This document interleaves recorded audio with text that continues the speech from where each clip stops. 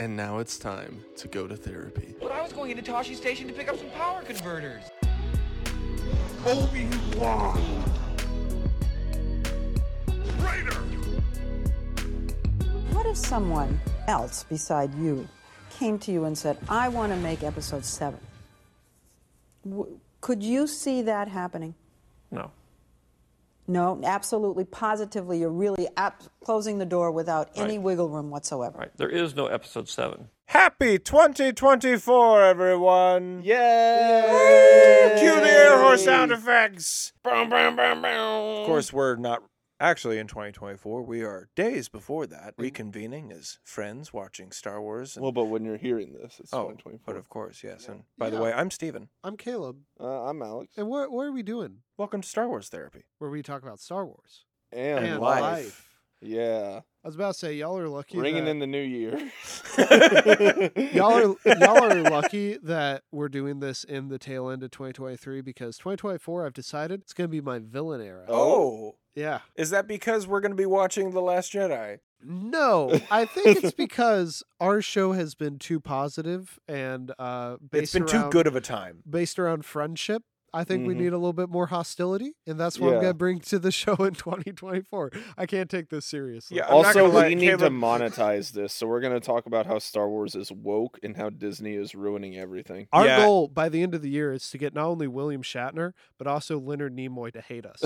How are we going to do that? I don't know. We're going to skip right over Mark Hamill. Well, in particular, we're going to have to do some witchcraft to achieve the second part of that because Leonard Nimoy's dead. Yes, I know.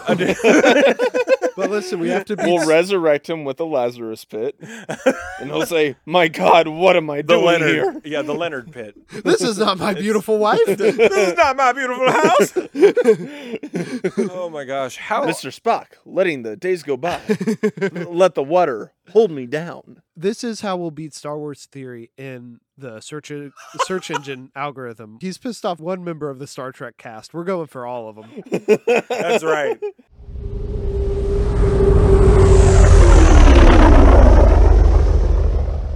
Star Wars Episode 7, The Force Awakens, the commentary that we'll be doing today.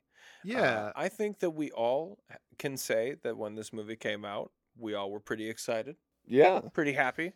It's complicated. I'll get into it a little bit, but yeah. Definitely. This is definitely a Caleb's trial year. And by that, I mean, you're going to go through a lot of trials on this podcast of discussing your feelings about weird properties that are attached to your childhood. Yeah, I had a toxic fanboy moment with The Force Awakens, and we'll uncover that. Interesting. Okay. That might be exaggerating a little bit too much, but by premiere night, I was very excited for Force Awakens, and this is I don't know. I think this is going to be. Here's the thing. How to say nothing with more than 3 words. We were not. My God. He's doing the SpongeBob meme where he spends like hours writing an essay and it comes out to the break time.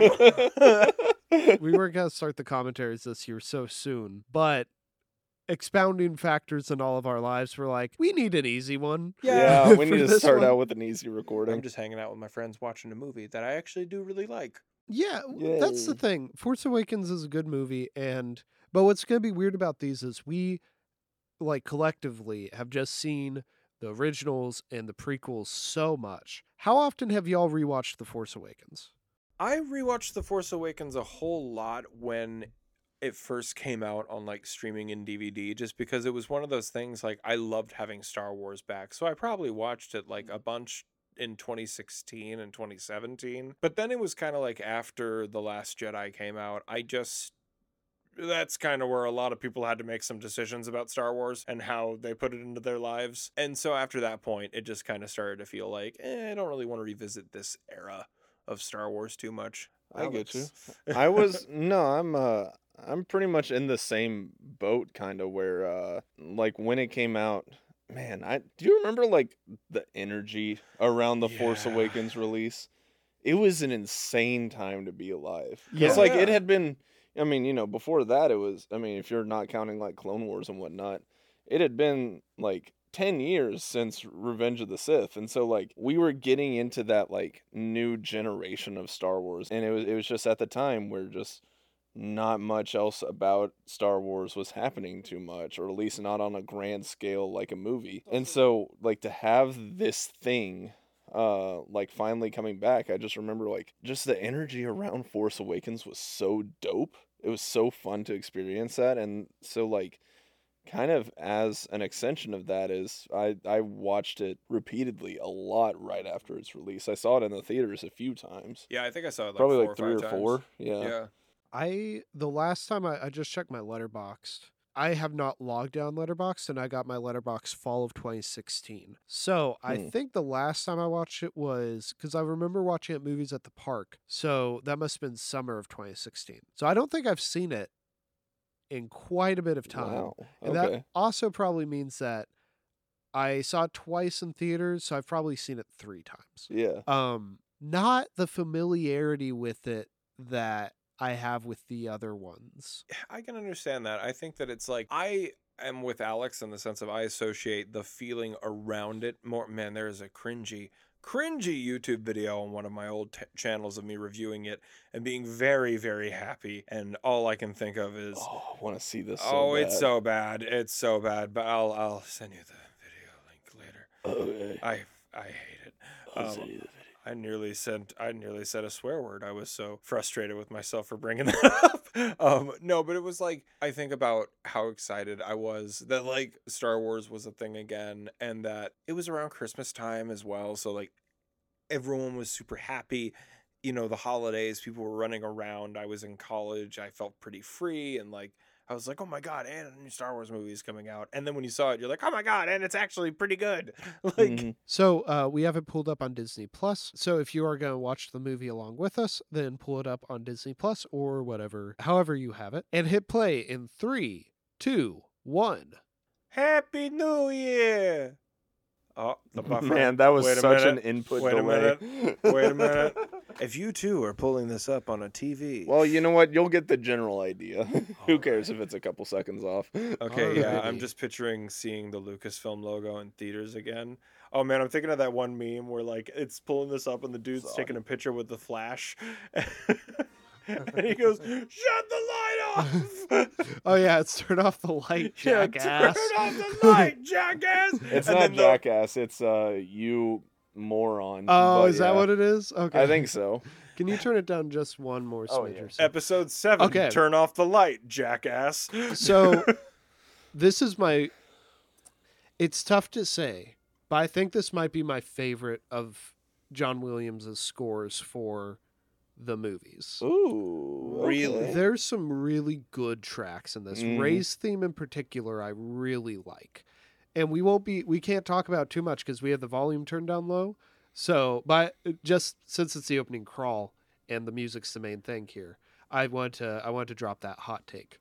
You know, I can understand that. I will always think that Revenge of the Sith has the best one, just because I think that is the one where the tone of the movie, I think, is carried by the music in a way where it's like if the music was out of the movie, all of the music that is specific to that movie, if it was out of it, I don't think it would function as well.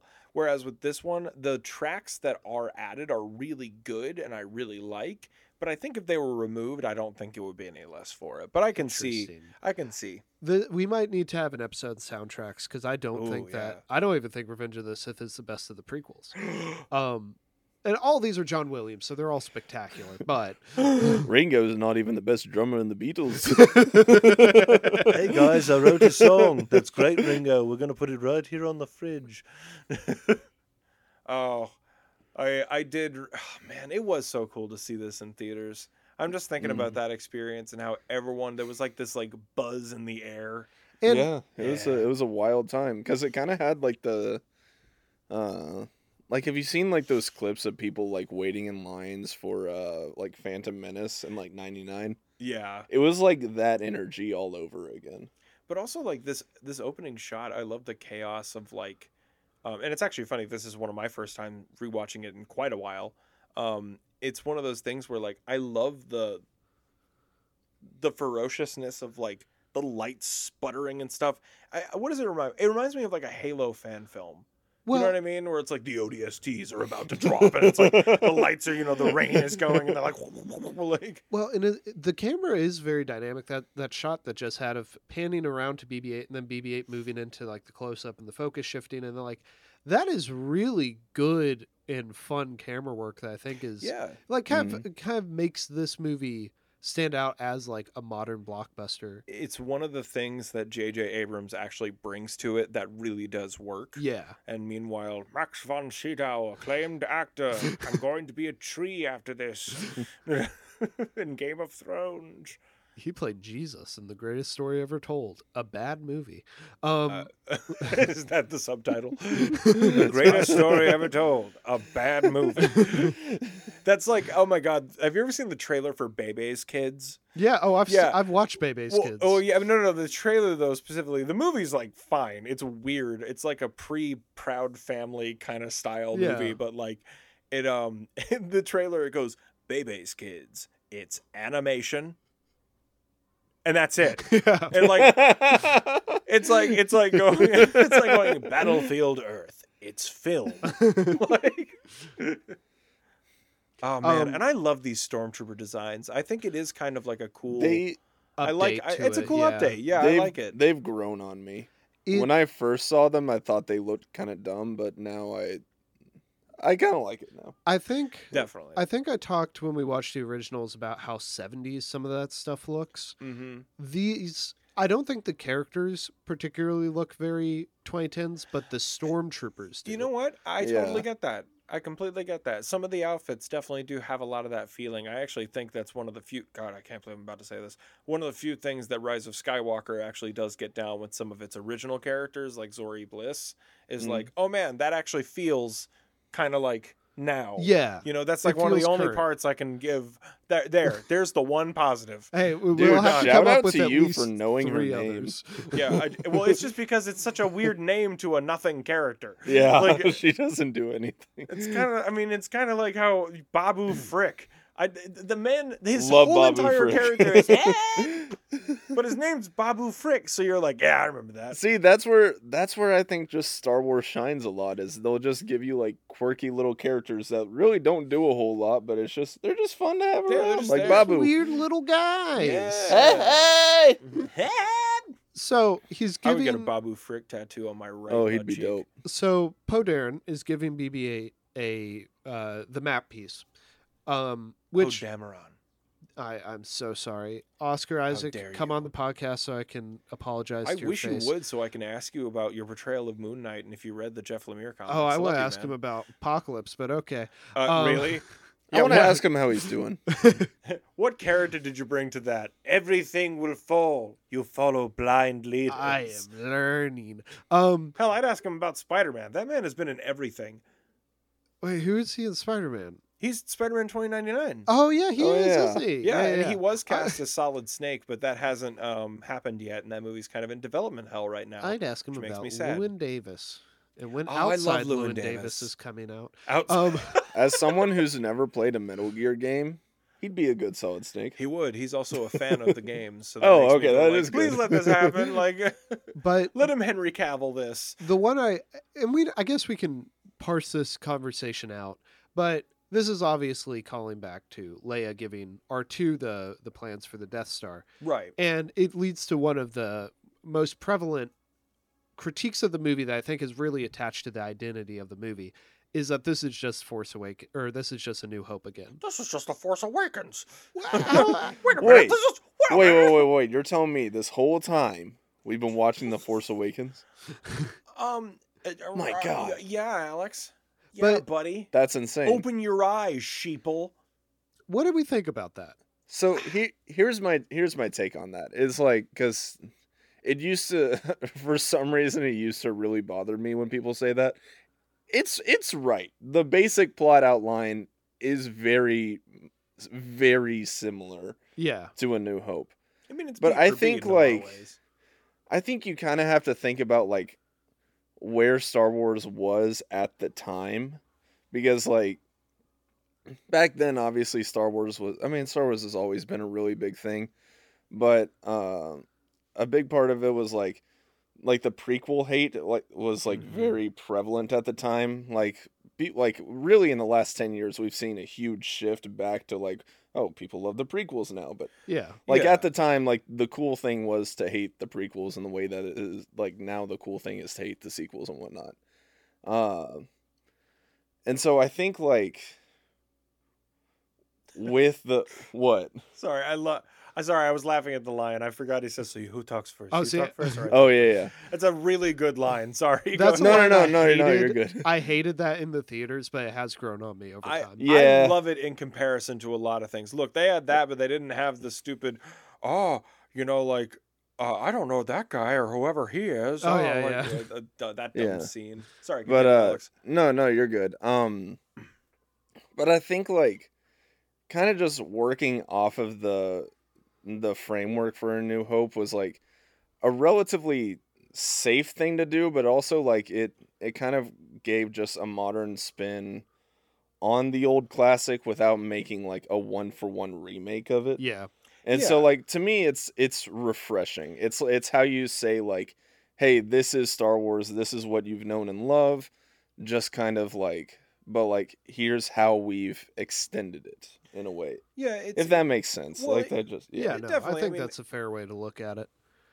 one of the things too is that like I think it's easy to forget that like guys, how many stories have been told that are like beat for beat the same thing, and some internet reviewer is like, this movie is terrible because of the plot things are exactly the same. Why Toy Story and The Walking Dead are the exact same thing? Like there was a whole article I saw on that, and I think about that, but it's kind of like this. I think that it doesn't necessarily matter if it's beat for beat if there's a purpose behind that. Yeah. I think in this case it is rather intentional because, like you said, where people were at the time, like, yeah, the prequel hate was bad. All this movie had to do was be okay. Yeah. Like, literally, all it had to do was be a 7 out of 10, and people were going to be like, it's the second coming, the prophecy! And like, what's funny is that's basically exactly what happened. That's what it is! Like, this is a very, like, okay to good movie. However, I think But at the time, everyone thought it was amazing. I think It's the only sequel that has like almost, in general, majority positive reception. Yeah, definitely. It's unanimously like this movie is not very problematic. You can be a fanboy and like nitpick things, but like I think a really good example is that first off, I love how imposing they make Kylo Ren feel, so that when later you see his face and you realize he's just kind of putting on a facade, like I'm acting evil, really. It's really interesting, though, knowing that he is super powerful, though. We've never seen someone hold a blaster bolt in place. Yeah. Yeah. And I'm like, that's awesome. Like, I think where this movie works, because I'm fine with them remixing ideas from Star Wars and visuals from Star Wars. I feel like Rey, Finn, and Kylo feel like different characters. yes. Poe, Yeah. not so much, but he's also not that important. Poe, I feel like, is kind of all the roguish elements of Han Solo, but at the same time, like, I see him as, like, more responsible but reckless. I just wish that there was more with his character. Unfortunately, the most we get is Last Jedi, in which the problem is communication. Well, we'll talk but- about Last Jedi when we talk about Last Jedi, but Yeah, I know. We're not starting this Yeah. fight early. Not till April, my friends. But I will say, like, Rey, yeah, because Rey just got introduced on screen. We're seeing her scavenge. It's really cool shots of scale in this sequence. The music is playing, which I've already said I really like this track. Yeah, But I think this is a really compelling way of introducing a character, and I feel like Rey has the potential at first to become a protagonist that fits in, but brings something new. Yeah, it's kind of interesting because, like, first off, in this scene alone, yeah, I love the score in this scene. I love the way it feels because I love the practicality of it, but I also love how they use scale. Like, I love seeing a person next to a Star Destroyer, Yeah. and like, because most of the time when we see it, it's like in a ship point of view. Yeah, Rey at first feels great. It feels like she has an opportunity. Unfortunately, the direction she kind of goes in is just a girl with a lot of misinformation, unfortunately. Like, no wonder in, like, the next movie where, like, they ask, what do you know about the Force? She's like, I don't know, you can make guys do whatever you want and throw rocks. It's like, yeah, that is what she knows. Well, she's scrappy. She has like Yeah. street smarts in a way that like, I mean, I guess technically Anakin in Phantom Menace kind of does, but practically not really with how that character turned out. I mean, But that it's guy like doesn't even know how to pronounce Coruscant. like Luke is a sheltered kid on a farm. This is someone who's like, she is a scavenger. She's had to work her way up. Yeah. And I love this shot where it's like she's seen what her future could be. Oh, wow. I didn't even think about that. And then this guy I comes love up. these droids. These guys look so cool. Oh, man, I saw The Creator recently. And, man, Oh, can how was that? can I just say, I've been thinking about it a lot more recently. It's on Prime now, and I really want to rewatch it. Really good. I liked it a lot. I think I'll like it more later. There's some parts I thought were a bit cliched, but like, man, getting to see Gareth Edwards back doing a movie and that practical kind of like sci-fi effect. It's a little Yeah. District 9-ish, but at the same time, I think it's really cool. I Well, think it's very topical. as Caleb of and now I as were well. talking about watching it when it was in the theaters, and we just never got around yeah, to it. I'm really sad we didn't. Especially because like whether or not I end up liking the story, I just want to support like a small sci-fi movie like that. That's Yeah. not this huge thing. I think it'll end up being really big on streaming. I think people will really, really like it once they get the chance to. I just don't think people are going to movies very much recently. God, I want that. No. It looks That like and there's just been so much competition this year. the little tiny thing that she makes right there of The like the bread. It looks Yeah. like a blueberry muffin, and it looks delicious. Honestly, Mhm. I would be so down with it. I don't care what anyone thinks. Um, Yeah, and there has been a lot of competition this year. I mean, like the whole thing too. I'm thinking about like all of the movies that came out during like Barbenheimer. Yeah. That just like nope, like just completely got thrown under the rug. I mean, Mission Impossible Fallout was kind of one of those. Or Yeah. not Fallout, Dead Reckoning. yeah, which um, is a shame because like it's Mission Impossible. There's some of the best action movies coming out right now. I didn't even see it. I feel Oh, bad. it's great. I'm a big fan Oh of yeah, it. it is great. Yeah. It's I really like Very those good. movies. That's man. If David McQuarrie would do a Star Wars movie, I'd be so down. I just really like how much That's the guy who does motion. them, right?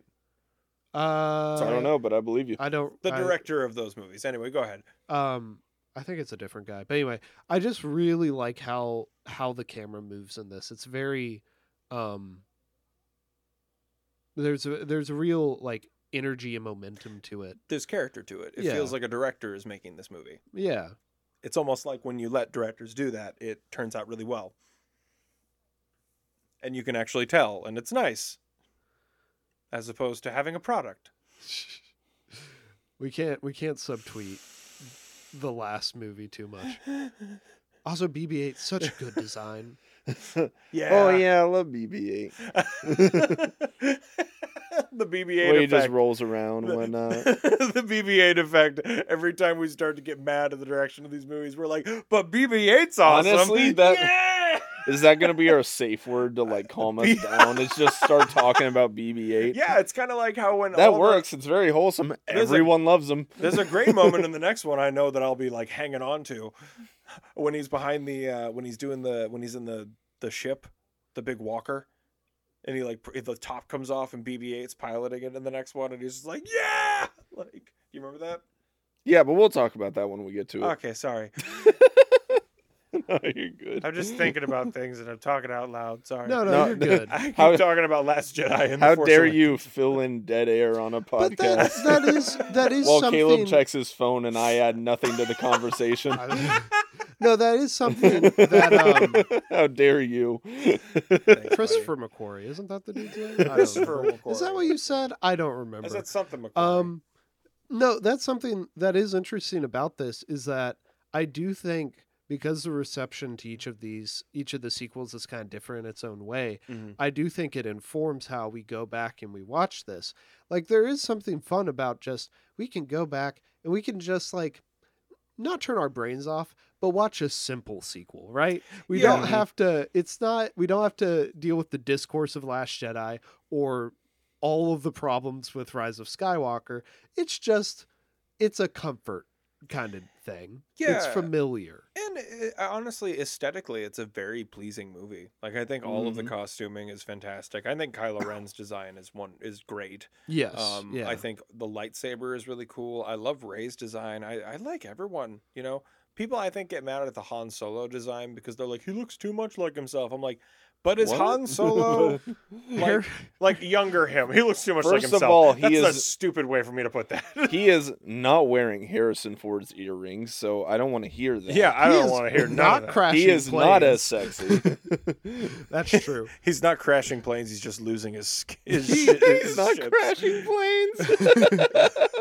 He is not smoking a joint. Well, not as long as Chewie's at the helm.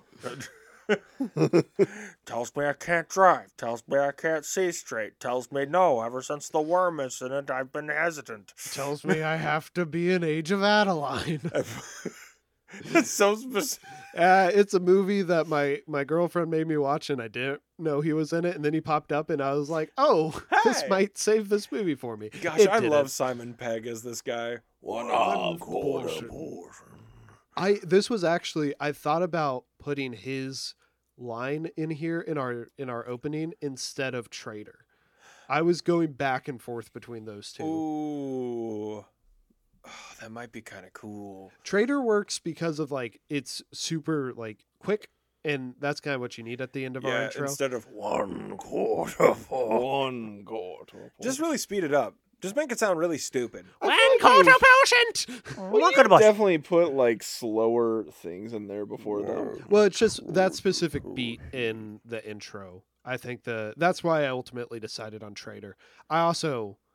I like. Oh, you're not talking about the final beat. Of it. No. Just, Oh, okay. Like Put it in the because final. there's a sound beat for each of the trilogies. Oh, okay. Gotcha. And that one, because it's the latest, comes at the end. Anyway, no one cares about our intro. Most people probably 15 seconds. I like our intros. I like it a lot too. I like the way you put stuff in. I Thank think they're you. fun. Thank you. It's always a fun little thing of it's like, ooh, I get to make this now. I just love that for the Attack of the Clones one, you changed it to all just Dexter Jetster. Obi-Wan! Yeah, that one was great. I think the Perfect. file name was Star Wars Intro Improved. Star Wars Improved parentheses final.exe. Finn is a great character. See, okay, that's the thing too for me. Or great setup for a character, I should say. Yeah, so that's that. So I was like, let's retract that. We're statement gonna have a this lot episode. of that in this episode. So here's the thing too with Finn. What I find interesting is that like that very beginning part, like it is very much like, you know, like you said, kind of like Leia being confronted by Vader. I feel like when you go to the perspective of one of the troopers who was there, that becomes inherently more interesting. Whether or not you follow up with that in any of the other movies is yet to be seen. However, with that being said, in this movie, love the bromance. Love everything between them as characters.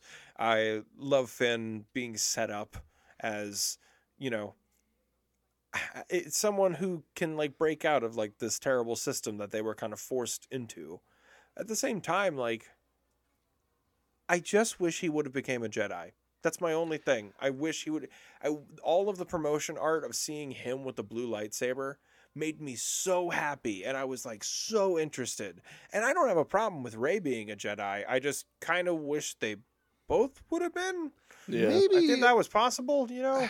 Yeah, get you. maybe later off in the year we can pitch what they should have done for Ooh, that might be a episode 9. good one. Um, What we would have done. yeah, because like the thing with What Finn could is, have happened. I think there's Armchair directing the episode. Star Wars armchair. I think there's so much interesting stuff you can do with like this is the stormtrooper who flipped. Like yeah. there are so many directions you could take that. And I just And they went none of them. well, you know, that's for the next two commentaries. Here, big fan. I just love bringing it Hey up. guys, so it's he's just flipping right now, and that's good. I He's mean- trying flipping, and it's a cool trick. And they are flying now. man, I wish that they do fly now. I wish they would have like had a reference to like some of the prequel lines just to throw people off. But then later on, they would have been like, "That was brilliant because they're honoring the legacy." It's all about the legacy of Star Wars. It's all about the legacy. That's all about the legacy. It's all about the legacy of the Star Wars. The ravages of the sequel trilogy. Oh, Hux. Oh, Hux. God, I man, forgot. what a cool setup for a character. No.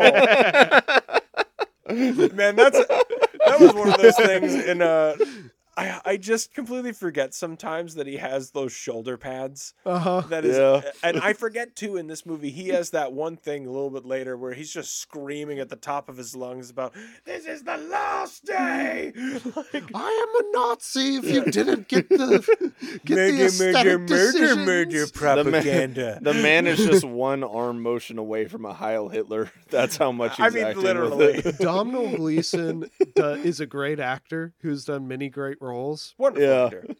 I love every decision he makes with Hux. Oh, I do like Hux. Oh, yeah. Hux is great. I just don't- He's so funny. For me, I just don't like him because for the reasons the movie wants me to. Oh yeah.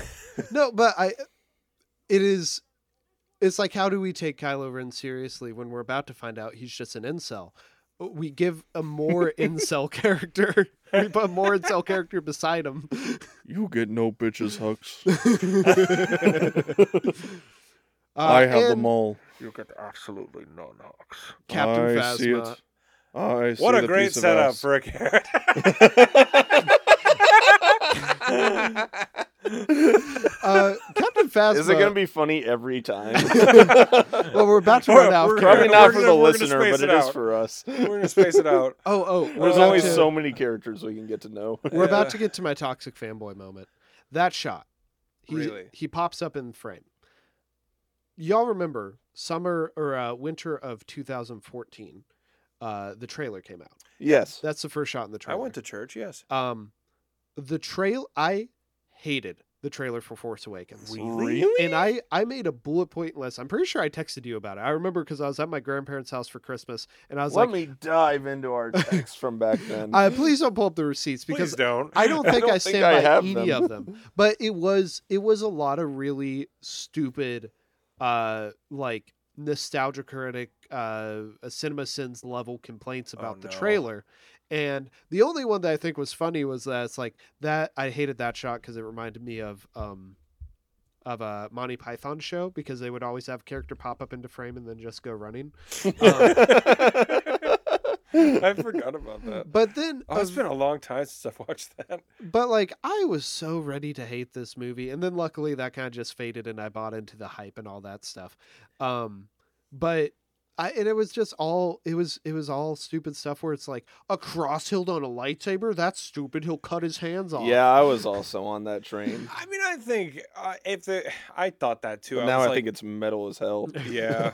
I definitely thought like, oh, if you would have just angled it up, it would have been fine.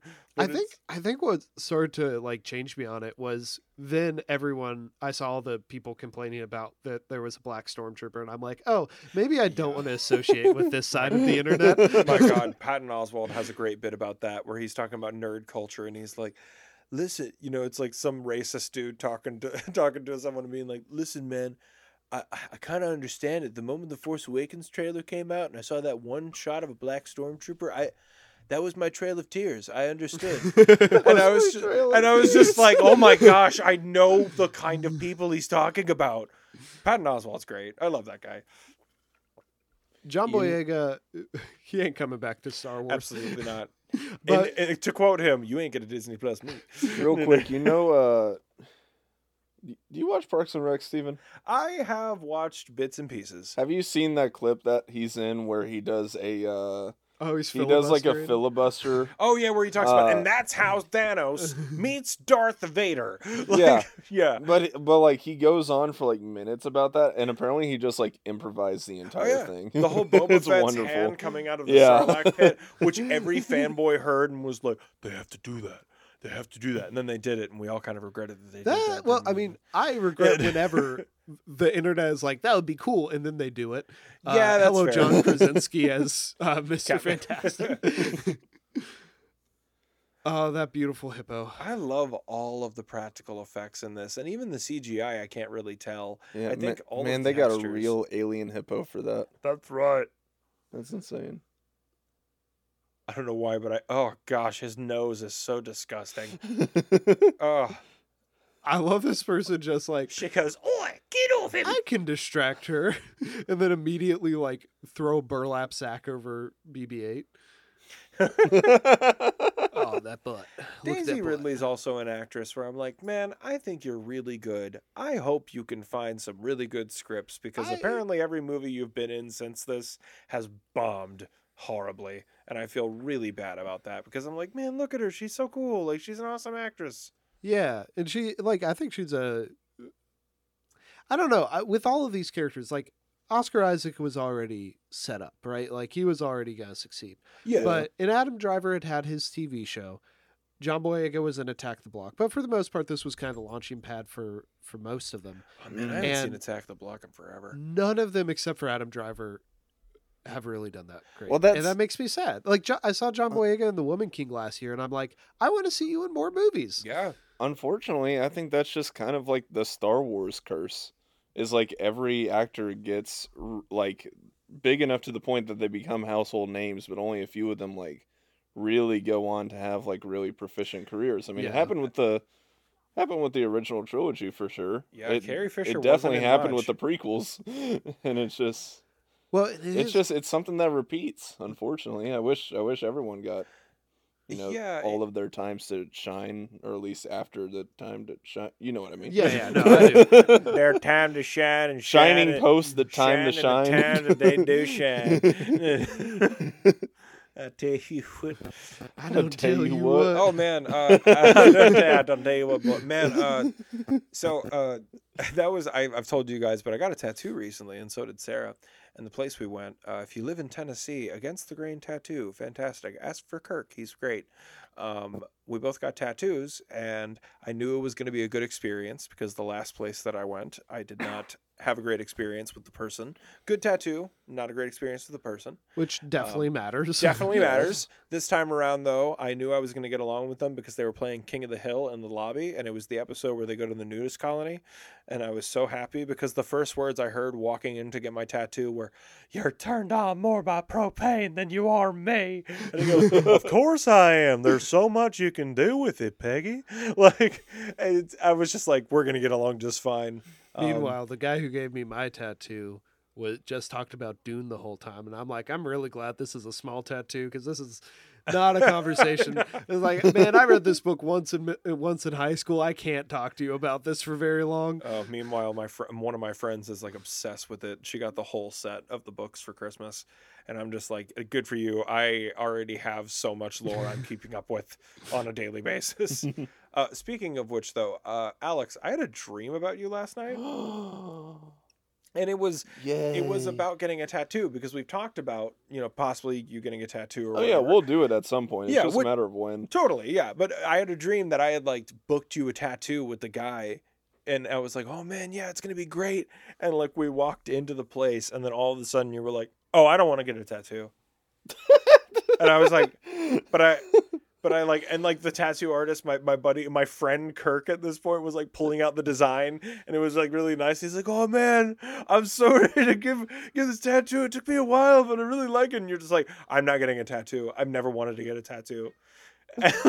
So it wasn't even like, oh, I'm too nervous, I'm chickening out. It's like, it's just very matter of fact. Opposed. I am not doing You were this. just gaslighting Steven into being like, I never want a tattoo. Steven, my body is a temple for Christ.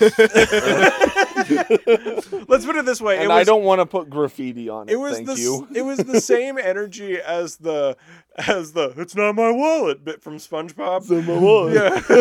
But I don't want This to get a wallet tattoo. had your ID in it, correct? This is the design you wanted on the underside of your forearm. Yep, sounds like it to me. So you want this tattoo? No. I don't even want it. Run, BB-8. Do not give you a tattoo, and he just stabs the needle into your arm. Shanks me with the tattoo gun. Oh, the Millennium Falcon. Back. It was pretty cool to see it back, I will admit. Yeah. And I do love the intro. The scrap will do, or the rubbish The will garbage do. will The do. garbage will do. Yeah. Anakin, get out of there. I also think there's a scene. Down. or Oh, a you moment. listen, good boy. A moment in this attack that we were talking over, but the TIE fighters like shoot and they all go flying, and BB-8 is just like yeeted across the screen. I love how much damage BB-8 takes in these movies because it is How involved he significant. is, really. He gets thrown around a lot. Look, not a sponsor, but BB-8 is built Ford tough. I can tell you that. Oh my gosh, I just pictured a No one's giant like to drive an F-150. You know what it's Pictured a like to drive a giant little BB-8 astromech droid. going over like the muddy hills and like mud going all over him. And it's just like, when you need a toughen, you get BB or you get nothing. Now, how do we feel about, because they kind of they redo part of the inside of the Falcon and it has more of that green aesthetic to it. How do we feel about that? I think it looks fine. I think that it looks, like it's aged. Yeah. I don't Yeah. think that there's anything. I don't think that there's anything wrong with anything that they did aesthetically in this whole first movie. I think all of it makes sense. I think the only things that people don't like is when something. Well, let me put it this way. The only things I personally am not a huge fan of, and I think a lot of people would agree with, is when the visuals rely too much on what we've seen before. Yeah. Mm. In this way, like, look, we haven't gotten to see the Millennium Falcon and the TIE Fighters in forever, and they found the ship, and then they're going to find Han. It makes complete sense for right now. Later on, when it becomes like, oh man, this is just the trench run scene. Like, oh man, this is just like, scenes from the other movies. Oh man, it's just X-Wings, Doing new things with it, though. We haven't gotten to see, like, the Falcon whip and turn and do all Yeah, of and this. just like how it's kicking up the Yeah. sand and Whip stuff. turn, That's so whip cool. turn, whip turn. Come on now, flying through Can be Jakku fun. can be fun! that is the aesthetic problem I do have with this movie. Is Jakku sucks, and I get it. It's Yeah. it's like the dregs of Star Wars, but I'm like, could you not come up with anything more interesting It's just, like, than worse I'm sorry. Tatooine? Yeah, that's what I'm saying. I'm sorry, but, like, Tatooine, but dirtier. if you're just gonna do Tatooine, just do Tatooine. Would it be way too direct? Absolutely. Would I have preferred her to be on any other environment besides this? Yes. I'm so All sick right, of let me sand. pitch you this: Star Wars: The course. Force Awakens. Rough. The camera lifts up and we see Exegol. Oh God. She's just a child on this dark, stormy planet, just eating her apples or whatever, and just like, I want to be a Jedi someday. Oh man, all I And can think. Palpatine's already there, and he's like, "No, granddaughter." Looks And at she goes, camera. I don't know what you keep calling me that for. Man, all I can think of Finish is your apples. I had to pick them on Naboo 3 systems away. you understand? to be strong. Strong. You shall be known as Darth Great. Honeycrisp. Honeycrisp. Darth Applejack. Honeycrisp. Darth Applejack. Darth Fluttershy. Darth Granny Smith. I did think about that, but I was like, Honeycrisp is funny. Golden delicious. Oh, they're finally leaving Tatooine. Darth Gala. So you go down to the gala when you're Darth Gala. See, it's funny because why are you walking away?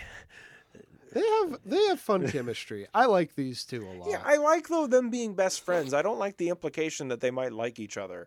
I like them being platonic best friends. Just have that. Well, especially because Poe and Finn, people can be a little obnoxious about that ship, but like it makes sense textually in a They're way. gay. That's like Finn and Rey. I don't buy. I just don't see any of them being together in any capacity. People will literally watch a man look into a woman's eyes in just a scene in a movie and then be like, "Oh yeah, Ship it. they're married." Ship it. Shipping it. Ship, and now there's a ship on the There's screen. a ship on the screen, so we ship it. Oh, this scene. Lord Kylo, This scene. they've run out of rum raisin ice cream at the local Baskin Robbins. Would you What? like Jamocha? Okay, let's actually Would you let's like focus Jamocha on almond this. fudge instead? Let's focus on this. So he's explaining the news, and that's one thing, and like you understand why Kylo would be upset. But look at the moment he snaps. Like look at the actual line he says. He had help. We have no confirmation, But okay, all this stuff, he gets mad. He just goes to town, right? Yeah. Now he's gonna have his little fit, and then there's gonna be an additional piece of information. They were out of Cherry Garcia, too. Anything else? They were accompanied by a girl, and this is what makes it. Wait, I've never realized that. Now, What girl? Now, realistically, this is probably. Oh my God, he is an incel. Yeah, he's like a woman. Now, probably it's like name's Stacy. Yeah, because like he destroyed the computer, and then he's like, a girl? I'll choke this guy. it should be set up like you would imagine it's set up that he knows something about Rey, but he doesn't. He's just mad that it's a woman. Captain Phasma has reported in. What do you mean, she? Captain Phasma's a Captain and he like draws him closer. Captain Phasma's a girl. Looks like you and Hux have to go back to sensitivity training. Snoke says, "You, Master of the Knights of Ren, don't know when you're being sexist." The thumbs up from BB-8. Thumbs up I lighter like is the so thumbs freaking up. cool. I know he probably has that lighter to like, solder and cauterize and whatnot, but I just like to believe he just has it for the thumbs up. Oh, I thought you meant man. for lighting up. Like I thought you meant that little like scope next to his head was also just. He's gonna got it for roll that out a fat Corellian one. Kush. Oh man, I would love it if there was one called Corellian Kush. Oh, that needs That'd to be be a amazing. name. okay, we're gonna get Naboo Nectar. We're Even gonna in 2050, when weed gets legalized in Tennessee, 20. We're getting there, baby. That's we're optimistic. gonna open up a shop called Corellian Kush, but Oh, we have to spell it yeah. different for copyright reasons. Yeah, spell with numbers. It'll make sense when you're high. Sure. Corellian Kush. So I remember another thing about this is people got really excited when they cast a lot of the actors and the stunt team from the Raid movies, because those are movies that have insane action scenes, just like top of the line. We wouldn't get John Wick without the Raid I was literally movies. about to say without the Raid, no John Wick. Yeah. Like absolutely. And Man. both of them were great too. Can't wait to see them run down hallways in this scene that's about to come up. Yep. And do nothing else. Yeah. I remember thinking that too. I was like, are those the guys from the Raid? And then I was like, oh crap, that's awesome. And then I did like nothing. Hey, they got a paycheck. Yeah. Oh. Maybe you should get down, Finn. Like he's just peeking up. Oh, I hope no one's coming. The shot that everyone screamed at. Oh, I Chewie, we're remember. home. I remember the energy in this theater Chewie, when I'm that gonna happened. crash the crap out of this plane. Chewie, I'm away taking my this thing earring, down in Chewie. North Carolina Yeah. or wherever it was. Were you kids getting high under here? They're both wearing the gas Hey, you masks. kids got any more of that Corellian Kush? I grew up on that stuff. So that thing's for baby. You need that Naboo nectar if you want to get anywhere. He just starts vaping He Naboo starts nectar. vaping the Naboo nectar. Naboo nectar is 100% a vape cartridge. 110%. so my Oh read man. We're having great ideas. Yeah, absolutely. my read Our of Star Wars Delta 8 line coming out soon. Our unofficial, not affiliated with Now I know what you're Lucasfilm or wondering. Disney. Are the vapes up to code? Absolutely not. No. It's an exhaust pipe. I like that they both know him from something else. Like he has two different reputations that still persist. Like one thinks of him as a general, one thinks of him as a smuggler. And the answer is yes. Although I still don't think that he should be that good of a smuggler, because he isn't in the rest of the series. But Are you kidding me? He's been able to smuggle that same shirt for all these years. that's just That's just called wearing a shirt, my guy. Yeah, that's fair. Um, People were genuinely pissed that he didn't look different enough. I was like, this is exactly what I pictured Han looking like. Yeah, He's he just- doesn't like change. Yeah, Han's why an would old Han man. change? It's not like Han had that interesting of a costume to begin with. Yeah, he went Like, from brown jacket to black vest to brown jacket. No offense, but like it's not a big deal. Like, I do wonder, because my read of Chewie is that he's smarter than most other people. Yep. And he's definitely smarter than Han. Oh Why is- yeah. Oh yeah.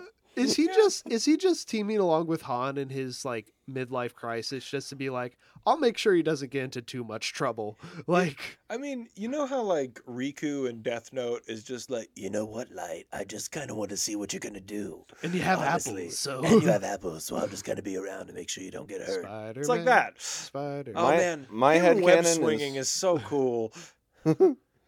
Man, Han drags Chewie down. Chewie could do a lot of good for the galaxy if he wasn't friends with Han. My headcanon is that Chewie doesn't have the ability to speak English, as we know. Yeah. And so Han's basically just kind of like his seeing eye dog. But in like a person form. Yeah, that's He the needs Han to communicate. yeah that's But Han doesn't really, he doesn't do everything. that's the edit they don't tell you, is that every time you see Han flying the plane, there's always a shot they don't include of Chewie kind of coming in and like correcting the wheel a little bit. All right. All of Han's buttons are actually just fake, and Chewie's the ones that. Oh yeah, it's like when you give your little brother Han has the an controller. unplugged. I was about you to don't say plug Han it has in, the and you're like, unplugged oh yeah, controller. we're playing Twisted Metal. Look,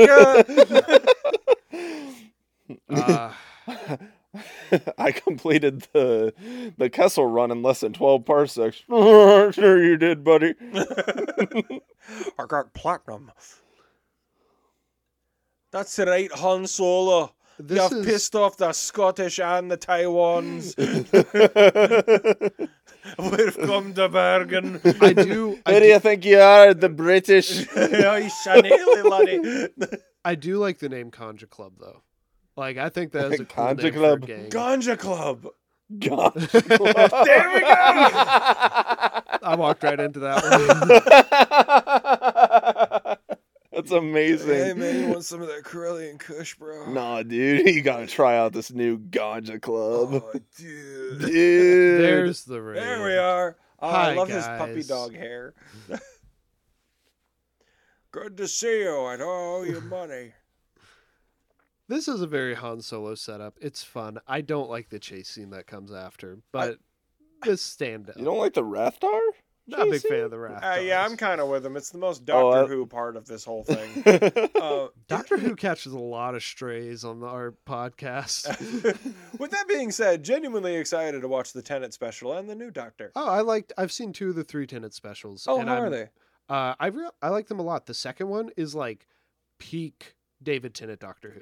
Cool. Like, Ooh, okay. like in line with like Midnight or any of his other really good episodes. Okay, yeah, I could be down for that. The first one's also fun, but they do have more setup to do in that one that kind of gets in the way. And then I haven't seen the Neil Patrick Harris one yet. The guy on I've the seen clips of that, man. the guy That on looks like the- another peak That is David Tennant in a Doctor different Who. way. As for a second, I thought they were doing the Master with him, and I was going to be like, "Please don't do this." And then it was like, "I'm the Music Man," or whatever he is, and I'm like, "All right, that's fine." I'm Ernie Ball. I'm Ernie Ball, the Music Man. I do think Oh, the new Doctor is going to be a lot of fun, though. I'm excited. Him in Sex Education is very fun. Oh, I love him in Sex Education. Yeah, I I was have so not excited seen the when he show, was but I announced as watched the his Doctor. acting from it, and I was like, "That's a good choice." Yeah. This dude with the long hair from the other warring thing, The Raid. yeah, from the Raid. He I think also is in Pirates of the Caribbean too. He plays the one of Davy Jones' people who has like the shell on his head, and he gets his Yeah. head cut off, and then he like turns into a crab. Yeah. He's that guy. Oh, that's cool. That's Yeah. fun. That's a little weird thing. I don't have a whole lot to say about this, but I think we just need to acknowledge the fact that Han just grabbed a guy and threw him into the Raptar's mouth. Yeah, that's very Yeah. Han. That's a very brutal kill. Yeah, people are going to talk about him not shooting first. Like, what is this? Like, what is this? This man is a psychopath. Oh, you can't redeem him after you've you can He's throw a running man away in and a he's like, wrath ah, tar. you'll do. I guess You can throw a man in a wrath tar, but you can't have him shoot him. I guess the Rathtars rolling around is fun, but the design is just too much Stephen King TV movie for me to really vibe with. Yeah, it's very the That's Langoliers. It's those things that show up at the end of the Langoliers that eat are just time like, or whatever. yeah, and then the guy is just like, the discount William Shatner is just like, they eat time. They're the great creators. They're what come after, and it's like they look like rabid meatballs that are Oh my made God, with they video are toaster. meatballs. Like, That's Oh, a man. creative way of solving that problem. I like that. Good job. Good job. good Ray. job, Ray. Good job. A plus. Good job. You did it. Oh, Alex, what would you do if this copy of the movie, the opening crawl, just said Mary Sue, Mary Sue, Mary Sue, Mary Sue, and it was like formatted and everything? What would you do? I'd be like, what? Thanks. I don't know. I didn't have a response That's to that. about I all was I like, got. I don't know. What would I do? I'd be like, that's weird. Like, Kathleen Kennedy was like, this version of Star Wars, The Force Awakens, is exactly what we need for Why the is that your fans." voice for Kathleen Kennedy? It doesn't sound anything like her. Yes, it does. No, it doesn't. Listen to her talk. I have many She times. goes, I "Ewan, haven't. I Are don't you know what she coming says." back as Obi-Wan Kenobi?" And he says, "Yes, I'm coming back as Obi-Wan Kenobi." Okay. That's Sea right. otters. 6 of them there. Hi, Shanaily laddie, I'm coming back as Obi-Wan Kenobi. I love doing the Scottish accent, sorry. I do think that Han is the correct character to be a mentor because Yeah. he He's a shouldn't bad be. mentor. Yeah. Because he shouldn't be. Exactly. Like, well, it really is a shame that Carrie Fisher never got to have that role fully because she unfortunately died before Yeah. Rise of Skywalker.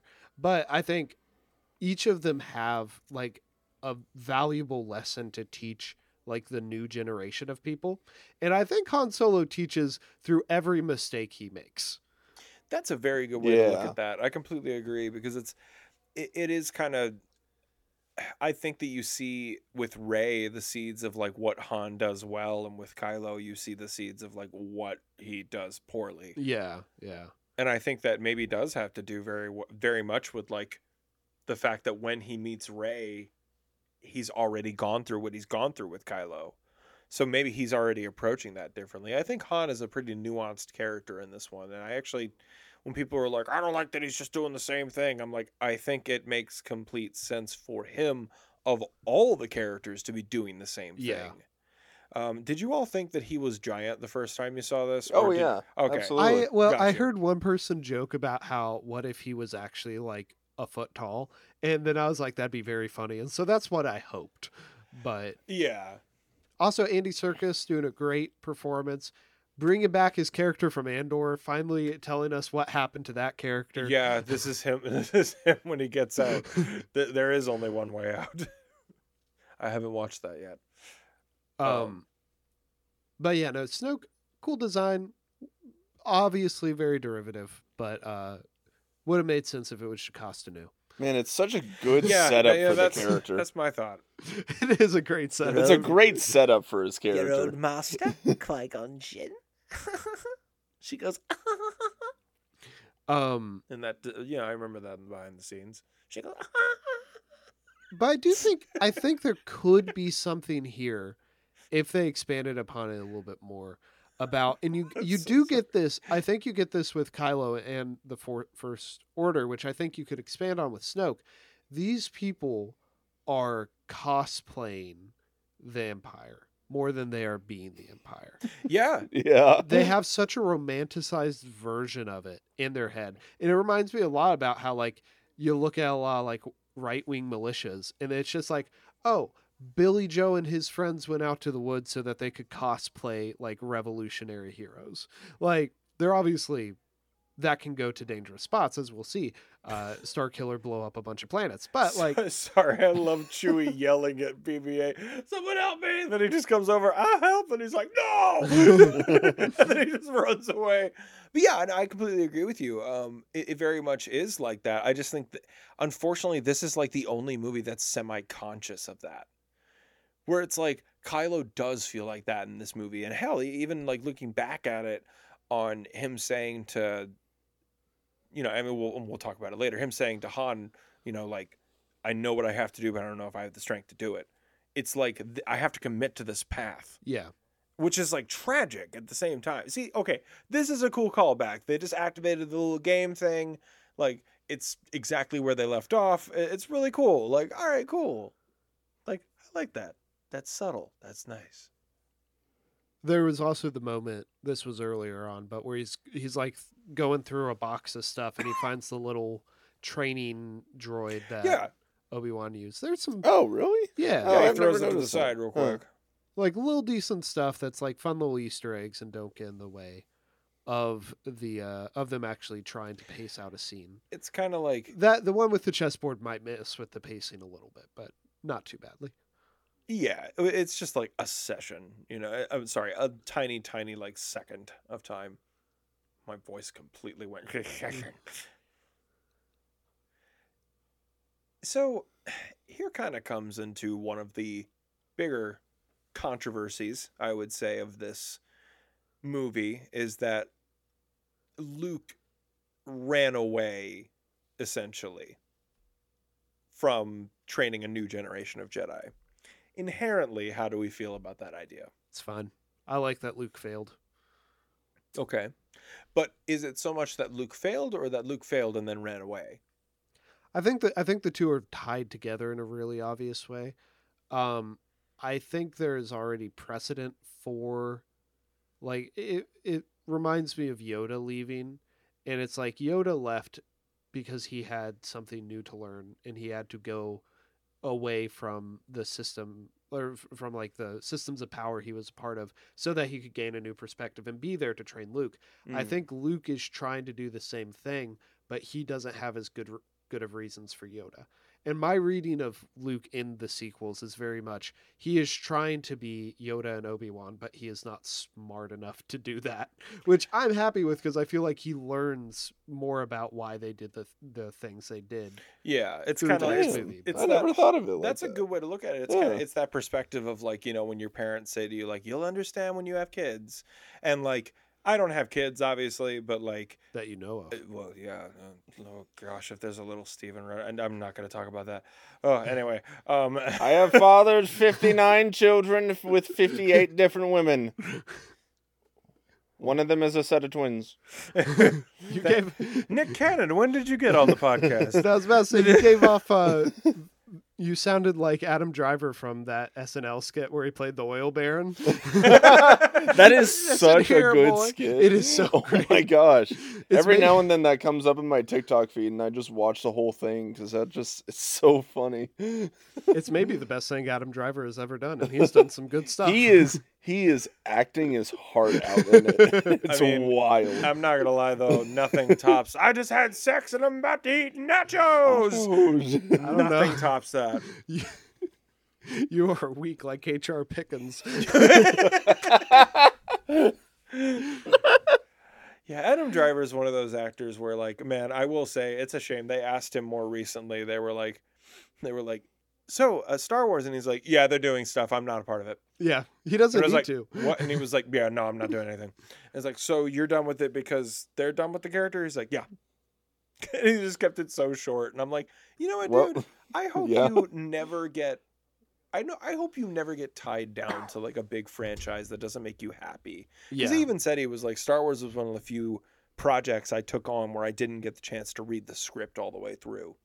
And I think that makes complete sense because, you're an up and coming actor and you get the chance to be in Star Wars. Why would you not say yes? Yeah. Yeah. Even if I don't make it past this, I'm going to be able to make it. Han handing Rey the gun in this scene is what my brother tries to do with me every time we're at a family function. Oh, no. Just hand you a gun. Love you, Bobby. Caleb. This weapon's your life. I think he just But wants also someone to go to the attachment's range bad. with. No, I think, yeah, and that kind of goes back to this, like, what do I want to see from John Boyega and Daisy Ridley? And if they just do small stuff, that's fine. If they have like one small movie a year and they can, like, that's good. That's fine by me. I don't want them to be like blockbuster actors because I think they're burnt out. Now, if they pull Robert Pattinson and eventually they did enough weird stuff that they're fine going back to that okay, cool, but they don't need to. I think what's interesting with the Robert Pattinson example is that regardless of the big name of the franchise that he's in, he's bringing a realness and a gravity to it that I don't think is respected very often. Yeah. In the sense of, like, the Batman movie he did is the most indie Batman movie we're ever going to see, besides The People's Joker, which is going to be released next year. I can't wait for The People's Joker. Dude, can we please watch it together? I've had some friends who've seen it. What is The People's Joker? It's a queer, like, play version of, like, Joker and Harley Quinn and, like, a whole kind of parody of that. And it's a really cool movie that got banned. Bob Odenkirk's in it, right? I think so, yeah. Really? Yeah, it got banned, though, because of legal grounds. And so it's going to be released next year. We That's should totally wild. watch it. Yeah, that sounds fun. I'm just like, gay Batman, sign me up. I had some friends who watched it at Chicago International. And they were complimentary of it. So cool. I do want to say real quick, one of the characters that we kind of passed by in the Not Cantina, it's just a dude with like a big fur coat and some sunglasses. Yep. And I love that because that's the exact Cantina energy. It needs to be a bunch of weird persons. Yeah, it needs to be droid, robot made out of a household item / 1950s microphone. Alien and normal person. Yeah, and then like fairly attractive, just futuristic Blade Runner girl. Like, she's giving off fingers like are Meet weird, the though. kind of a Robinsons Saj vibe. Ventress. Also, I hate Maz Kanata. I won't expand What? any further. Is it How the could you- butthole eyes? How could you hate those butthole eyes? I think Is it it's the a waste butthole of. eyes? I think it's a waste of Lupita Nyong'o. Honestly, Completely agree. like I probably wouldn't hate the character that much if they recast her in something. So this scene is one of my absolute favorites. I love him like praying to Darth Vader's like helmet as if to be like, I love him being like, I don't want to be good. I want to be powerful, and to do that I have to be evil. It's actually very similar to a lot of tropes in like anime. And I think that it's interesting that it pulls from that. Yeah, it's interesting because it's more like petitioning a saint or talking to an ancestor or something like that, and it's a different type of spiritual connection than we've seen from other characters. And I think you can definitely leave it open to how effective it is. Yeah, definitely. And I think that was kind of one of the moments where people were like, I don't like Kylo, he's a fanboy. I'm like, that scene all but confirms it. That's the intention. If you hate it, they're doing their job, you know. Well, he's also a fanboy for his grandfather, which is a little weird. It's odd. It definitely it goes back to that thing. Like he's cosplaying the idea of the Empire. He's cosplaying the idea of Vader. You know, in that same interview with Adam Driver that we were just talking about a minute ago, at least I'm pretty sure it's the same one. It's also a recent clip that's come out. A part of it, he's talking about his approach to or like even just the direction that Kylo Ren was originally supposed to be going in, and how he was kind of like the foil to Vader, where like Vader starts out really strong and then gets like weaker by the end. Mm-hmm. Kylo starts out as like, okay, here you have this guy. He's vulnerable. He's in pain. He's very much trying to do what we see him do in this movie. And then by the end, he was supposed to be like this absolutist, like destroy everything,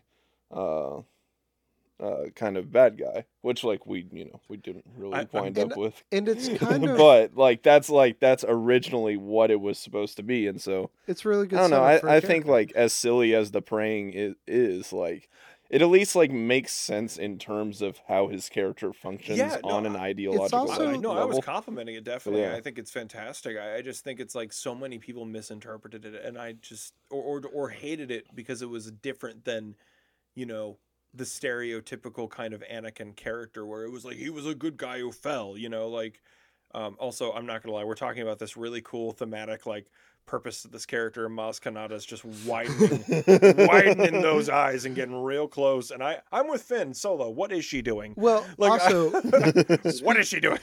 I think that if they had seen that through with Kylo, that would be the reverse of what they were trying to set up with Finn, where like they both start in the same like space in terms of like ideological, mechanical actions and stuff. Yeah, because they're and both working for the association, Force definitely. Order. But then he takes it, he deconstructs it, and he becomes like the great hero of the Resistance, and Kylo becomes like the great destructive force of the First Order. That would have been a very interesting like parallel paths to take those characters. Yeah, I mean, I think the direction that I and a lot of other people were thinking, like, well, it would be kind of cool if they were to have taken Rey and made her the good that fell to the dark, and then Kylo the dark that fell to the light, and then by the end it's like the person you were cheering for is actually the person you're against. Like, I think that would have been kind of cool by the end of it to have those two kind of flips. Yeah, I think that definitely would have been a more interesting story. And to have I don't know if I would have loved that, but like lots of it things would would at have been least more be interesting. more Yeah, well, I like like that more because- interesting and like because then like Finn's position becomes that of like, I want to make sure my friend is okay. I want to make sure my friend is in the light, and that becomes a different dynamic than the one that Luke had, where it was like, at Luke it was more familial, it was more tied in. Finn, this is his found family. Well, Him having to stick up for that would be awesome. Well, it's also interesting because right now Finn is in a place where he refuses to believe in something. And that makes a lot of sense from where he's coming from. Yeah. And Kylo believes in something too much. And so it's like, how does Finn find the place where he can start like committing to something again? Man, I really didn't think that this commentary was going to have this fruitful of like intellectual conversation, but wow. This has been very cool. I There's know, the dude in the fur coat. Oh man, there he is. Yeah. I don't like this. This is like what the commentaries were supposed to be originally, and we're doing too much of that. We need to go back to the silly bits. All right, here we go. Hey. Oh man, I hope it took everything in me when I saw those TIE fighters. I was like, Caleb, it's been a minute. Yeah. This is The Force Awakens. I like it, but I do think it has several spots in this middle that kind of falter. The or Raftars just are part of meander that. a little bit. This is another part of this. It's like, this feels like a very arbitrary like way of hinting at her connection with the Force. It's like, we gotta get this in here. Force vision's gotta happen. Yeah, and then it's like having everyone's voice there and Ewan McGregor's for no discernible reason. It's like, oh, sorry. Oh my gosh. Wait, do you mean Alec Guinness's? No, Ewan McGregor. Are they both in here? I don't know. Yeah, well, they got Ewan McGregor to record new dialogue for this. Oh, maybe I'm thinking of I'm thinking of Rise of Skywalker when they like edited one of Alec Guinness's where all the lines to say, doctors "Rey." come in on their TARDIS so that they can freeze Gallifrey in the time portrait. That go, part. Go, Rey, you gotta go now. And you see That was Peter Peter Capaldi's Capaldi's. eyes. Yeah. Well, yeah, that's the thing. He doesn't There you speak, go. but you see his eyes, and that was so exciting. That was a great anniversary special. Can I just say, I'm glad to see this lightsaber again. I think it being in a wooden box is one of the dumbest things. It just being in like this crafted little wooden chest. But then, like, I do love her touching it. And, She's like, pressing X to open the chest. press X for flashback scenes. Maybe part of it is just that. Press X to pay respects. Hi, Luke. Maybe part of it is just that it's like, I don't like the visual identity of this scene very much. What do you mean? The way that like she was I in love it. the cave turned to the ship, and then it started to kind of turn over. It was very I don't know. It seems very much like a certain type of kaleidoscope CG effect that I find kind of boring. Oh, yeah, where it kind of looks like it's just kind of morphing. Yeah. I can understand that. I think this scene does it better than a lot of scenes. However, with that being said, if you don't like it, I totally understand. Yeah. And then, of course, that's separate from what she's actually seen, which is more interesting.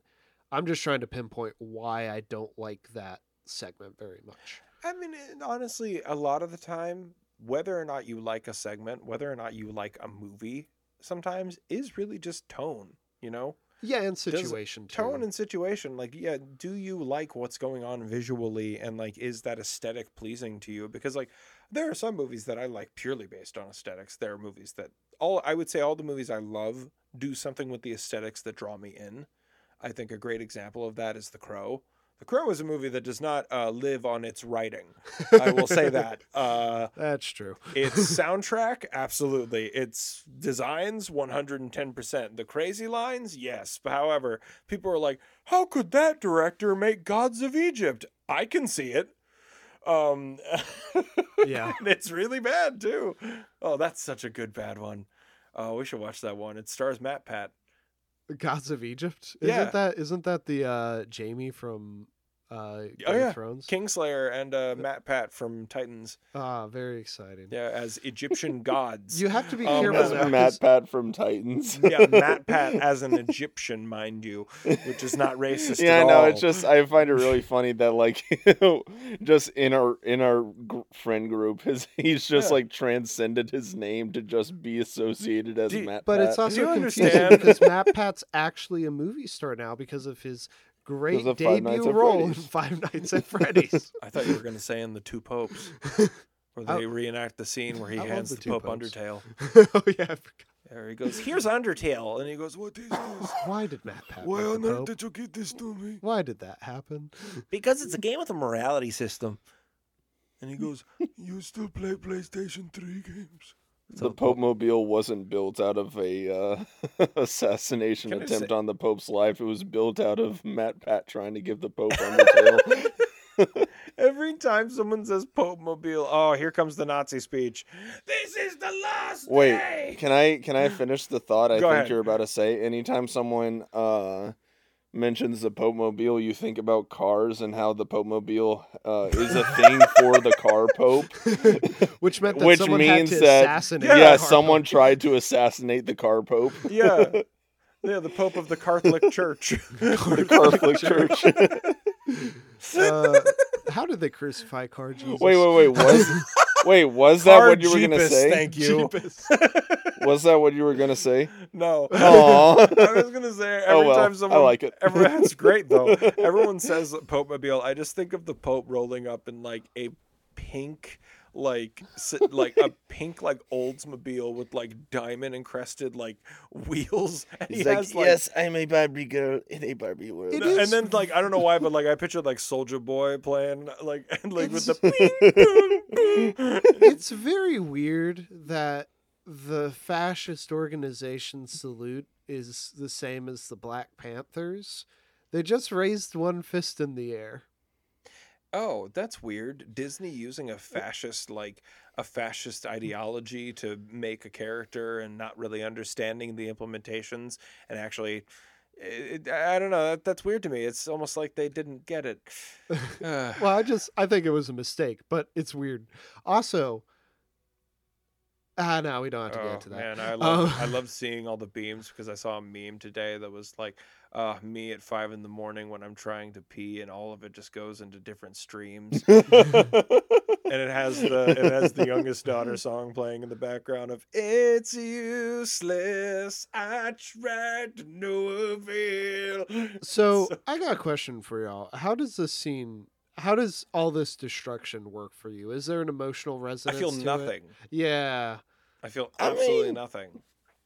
I wouldn't say I feel nothing. I think if it was just the planets blowing up and maybe just the skylines, sure I might feel nothing, but I think like to give credit to them, the people that you see only for a few seconds and see like the look of horror on their face. Effective. I think it at least affects me a little bit. But I don't think the scene is necessarily about the horror itself. I think it's about more of just like seeing his plan come to fruition and seeing like how destructive they can actually be, if that makes sense. I can understand that. However, I think that if you don't have the personal gravity of that, a good example is this. Like, I think it's like this. You look at the Leia situation, and Leia was raised on the planet that was destroyed. So in that way, sorry, TIE fighters. So in that way, we understand that it's like, okay, we can at least feel this person's family, friends, everyone they know, dead. In this case, it's like, 5 planets that I've never been on, never seen a character. I think that if you would have had them planet hopping throughout this movie, and then towards the end, Kylo does that to all the planets they've been, that would have been interesting.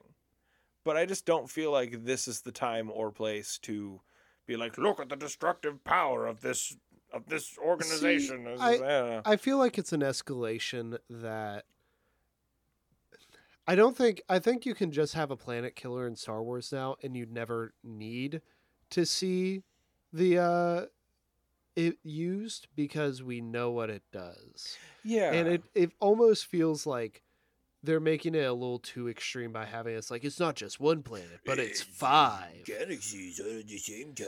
Yeah, I'll give you that. I think the 5 is a bit extreme, but I think to that credit though is like you never see, outside of blowing up a couple ships, you never see the second Death Star do it. Yeah, which and like I think is that credits your point and whatnot. Yeah. But also like, this is the first one of a new trilogy. I feel like you do have to have some show of force with it. That's true. There were a lot of people who went into this who hadn't seen Star Wars before.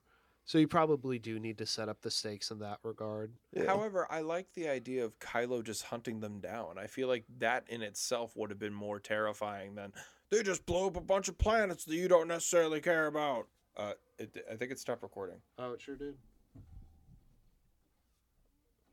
Please tell me that just happened. It kept going. It just gave me it just gave me a prompt on my phone for some reason. Okay, so nothing's cut out. I don't believe so, no. Okay. Do you want to pause so we can check? Sorry, guys, who We are can. listening to this. All right. Sorry for all those little hiccups just now. This is happening live, as Rush Limbaugh would say. This is one of the only Rush Limbaugh. That's not who said it. No, who said it? Oh, Bill O'Reilly. It was Bill O'Reilly. Okay. I'll have you know. Oh no, I've watched that clip enough times to be like, that's Bill O'Reilly. See, oh my gosh, Traitor! I love TR8R. doing it live. There he is swinging it around on Fox News. This is so stupid, but also it was a very different time in our lives. I remember sending Caleb a text being like, "Oh, I just realized that TR8R is just oh my God, just a little thing to be traitor." As soon as I saw it, I was like, "Perfect." He replied with a little emoji of like smacking your forehead. But I felt the judgment from the other side of the screen. Oh, probably around the time that the movie came this out. was yesterday. 2015. This was last week. Okay. No, Caleb would be much more diplomatic about it now. I'd hope I would be. Can I just say, there's a part of me that I just kind of don't get this running gag of Han taking Chewie's gun and being like, "I like this gun." And I'm like, have you never asked your buddy, "Hey man, can I try that thing out?" Dude, you don't Looks touch cool. you don't touch another man's crossbow. You do not Never mess rub with another a man's Wookiee rhubarb. specifically. One of my favorite lines from Batman. I don't like the Tim Burton Batman very much, but I really love some of the lines. This is another track I really like. I think it's called Scherzio for X-Wings. It's another really good John Williams track.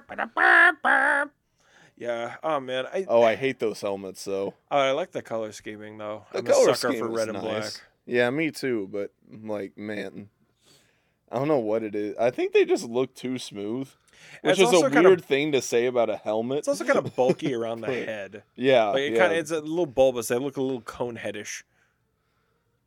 I have to make sure there's enough room for my noggin. We had to make one of these helmets very specific to Oscar Isaac's misshapen head. Now, I know what you're wondering. Why would I call it misshapen? Because it is.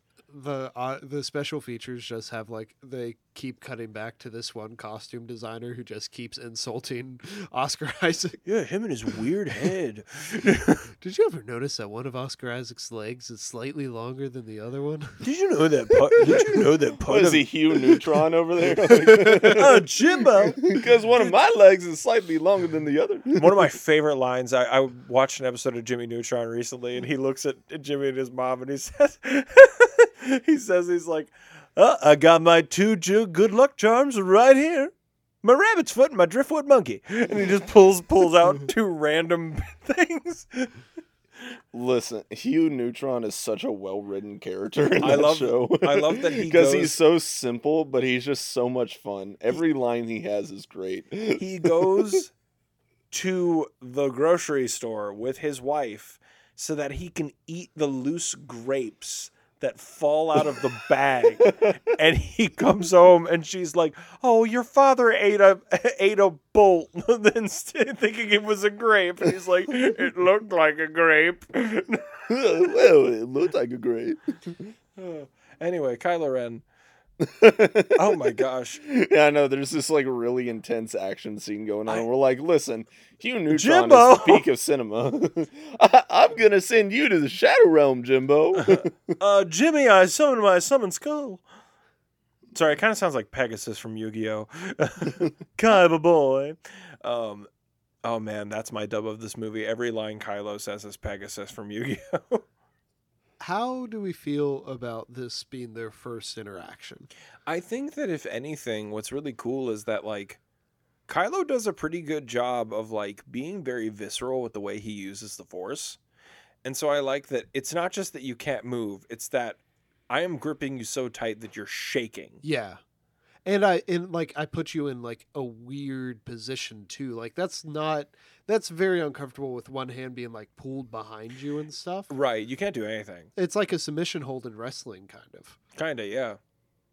And then he can just knock someone out with the Force. Oh, yeah, I got you with the Force grip, Ray. Because here's the thing, like people talked about Is that Macho Man Kylo Ren? That's right, Macho Man Ren coming at you. You sometimes, to do a Randy Macho Man Savage voice, you gotta make your eyes real small like this. Why Because is Kylo Ren Macho Man? I don't know. I'm so Because we were confused. talking about wrestling moves, and I thought of a wrestler, and I like doing his voice. I just missed that connection, and so I was just like, Why do you question these things? Just go with it at this point. all right. I go with so Steven, many of them. I Steven, only have what was so your much purpose of a in battery. making a dumb voice? And make a dumb voice, Alex. All right. Steven, you never make dumb voices. Right? That's a lie. That's misinformation right there. Dude. I once had a friend say to me, Steven, Call me Fibonacci for all the lies because I I'm be saying. fibbing. Dude, I once had a friend tell me, Steven, I can't do your voice because you do so many voices. And I was like, oh, thank you. I was like, that means a lot. Oh, What if at 5 years of knowing Steven, he's like, Alex, Caleb, I need to bring you all into a room for a second. And we're like, all right, what's up? And he's like, the voice you've heard this whole time has been me doing a voice. And then he just starts talking like this. Dude, they did that in Family Guy. Where Stewie was like in an episode where he was like, this isn't even really my real voice. And then like he starts going, yeah, this is how I actually talk. Oh, put down the facade. And I'm like, screw you. Like, this sucks. Oh, I'm You know like what that do- with every episode of Family Guy. Fair. Yeah, but Screw you. Hey, Alex, every Yeah? year that passes is 1 year closer to us doing our Family Guy podcast.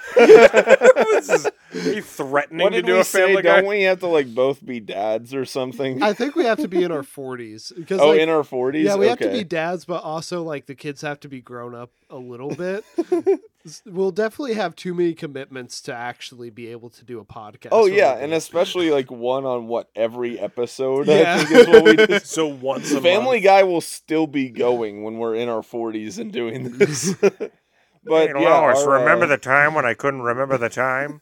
Because I was so freaking old. I probably mentioned this on the podcast before, but yeah, Caleb told me one time that he wanted to do a podcast on every episode of Family Guy, but only when we're like old enough to basically be Peter Griffin in, in his situation. Once we are Family Guys. Yeah, once we are Family Guys. And I was like, oh, hell yeah, I'm down for that. And then I brought it back up to him like a year later, and he was like, that's an idea I had. And I'm like, yeah, I've been excited about it. He goes, oh, that's a dumb idea. It's that. It is a dumb idea, but it sounds awesome. It's like that and the 400th anniversary of King Kong Kichikamiye. Those are what's keeping me going. 500 years. That's what's keeping me going. Back to the movie for just a second. If what year is that going to be? I can check real quick. Okay. If we could go back to the movie for just a second, because we're doing a commentary. Steven, this is how I feel every time you talk about Huey Steven, Newton you or are whatever. not the one. You are not the one to tell us to not do a bit. I love you. I love you, buddy. Just call him Huey Newton. Wait, what? I don't know who you were talking about earlier. Hugh Neutron? Jimmy Neutron's You dad? like Huey Newton and the Loose? So we did just get to see Leia back. Yeah. Pretty cool. Really good setup for her character. Yeah, it's a shame about the... Yeah. Actually, we can't make the joke about that one because that was actually pretty sad. I could, but I won't. Oh my god. We get Wedge Also, I Antilles ship this. back I there. ship these two together. No. Yeah. Because she's not C-3PO. Why is she wearing Han's clothes? I did think it's like Empire Strikes Back all over again. I do love that Family Guy is the one that pointed that out. And they're like, no, seriously, look back at this scene. I did think about for our February episode having an episode about shipping, and then I'm like, wait, no, we can't do that because I have so many weird ships that like y'all think that C-3PO and Chewie is a weird one. That's like the normal one. We can't go deeper. All right, Alex, you're gonna name a character, and then I'm gonna name the other character, and that's gonna be the ship. Okay. That he's talking about. Do we have to do it at the same time? Like 3, 2, 1 character? Yeah, 3, 2, 1. Okay, so right. 3, 2, 1. Jabba. Babu Frick. Jabba and Babu Frick? Absolutely. Yeah. Okay, make this ship work. All right. Hey! Babu Frick.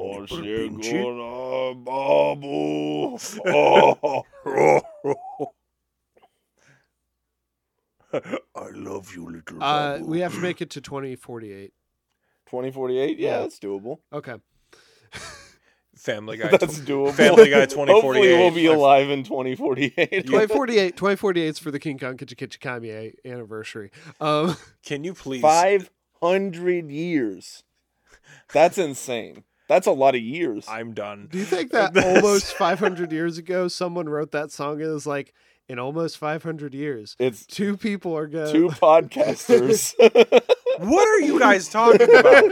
Kaimo Kimo, Kaimo Ki, way down under the hollow tree, an owl and a bat and a bumblebee. King Kong Kichikamiyo. Oh my gosh! Last time we hung out and you hated it. Yeah, that's why my brain apparently deleted it. Like, what? Is this worse than Salt Crate? It's up there. It's up there. Oh my gosh, we get to have like a whole segment of Salt Crate on the next. My favorite So many crates thing of was salt. that in Revenge of the Sith, where you started talking about Corky Kenobi, and then Alex had to step in and say, "Okay, can I stop this bit?" And I really loved that. Yeah, no. Next commentary will be our first sponsored episode of the pod, sponsored by BetterHelp. Sponsored by BetterHelp, because Lord knows we're all going to need it. It's like Loot Crate, but when you open up your crates, it's just a bunch of salt. You're never going to guess what's inside. Is it going to be Guys, salt? you Is have it going to be no table idea. salt? Is it going to be pink Himalayan salt?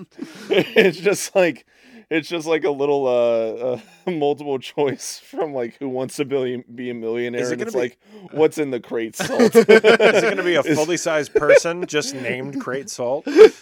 He's like, I'd like to phone my dad. Oh my God, can we please stop this? Who's currently a salt miner on the planet. My body is rejecting this. We're about to get to the best line in the movie. Also, Is it where Daniel Craig says, "Are you telling me this Kylo Ren fella has kept you here against your will?" Here we go. Adam we Driver. go. Pretty boy. He looks so young. It has Yeah. only been 9 years. He's such a pretty boy. No, but what is... Sorry, I'm just waiting for the line. I'm trying to prompt it, but I'm just waiting for the line. Is it the line I think it is? It's almost certainly, if it is in this scene. Yeah. I love that line. What line? Oh, I guess You'll figure it out. How do we feel about this as a torture scene in Star Wars? It's kind of sexy. Are you a Reylo shipper? No. We're not doing this. Oh, we're not doing this. I have a friend. I'm a great salt shipper. I do.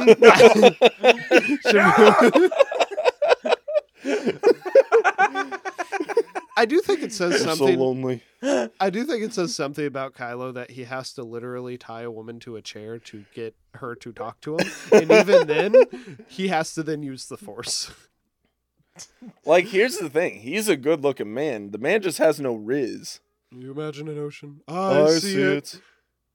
I see the island. I love that line. It's so such a much. funny line. I see it. And just the island. way it's like colloquially evolved to where people just say like, I see it. I see the island. Why do you make him sound like that? Because it's He doesn't because that's how sound your like brain that. pictures Yeah, it's it evolved from in a memory. It's evolved from Adam Driver to Patrick Starr. Like I was gonna say, he sounds like SpongeBob, Firmly I see grasp it. it in your hand. Firmly grasp it. Oh my gosh, so fun. So I'm not gonna say what he says, but I just want to say this: if you guys have you guys ever seen Jennifer's Body? Yeah, I No. love Jennifer's Body. Okay, so Great the guy movie. who voices Patrick Starr plays like one of the police chiefs whose like kid gets like killed. And That's there is fun. a deleted scene where he is screaming like for Jennifer and saying what he's going to do to avenge his kid, and it just sounds like Patrick Starr, and the things that he is saying are really funny. I Like, never noticed that. It is a I'll have deleted to go scene back. from the uncut okay. version. Watch Okay, the that's uncut why. version if you can, and it's really funny. That's a great movie. Yeah, very ahead of its time, honestly. Also, Amanda Seyfried, never bad. Chris Pratt showing up for one scene. One whole second, and guess what he does? He plays Chris Pratt, the precursor to Parks and Rec. Also, the song that the band sings in that sounds like a youth group worship song. 110%. We rewatched it for Halloween, and it was like very like, oh man, there's gonna be flashbacks. This is Like, very CCM core for a band that's CCM actually core. Satanists. Like, Yeah. You didn't tell me she'd be a girl, Snow. You said she'd be a lady. But she was rude on me. Adam, you have to get over this. Stop watching Andrew Adam. Tate and listen to me. Adam, I understand you were in the show, girls, but you don't need to be hateful towards girls. I told you I was swearing them off once the show ended. And then Noah Baumbach called and he's like, Noah you can't act with Scarlett Johansson. I'm like, I can't pass that up. Y'all, And then Patterson came along, and they said, you're gonna be in a relationship, and I said, damn it! I zoned out and I was just watching the movie, and then I started noticing what y'all were saying, and I just have no idea what you're talking I about. love the idea of Adam Driver secretly having this resentment towards having to have a partner and everything. He's like, damn it! That's why he's playing. That's why Logan Lucky was so nice for him. Man, Logan Lucky's a good movie. Oh man, another movie with him and Daniel Craig. Yeah.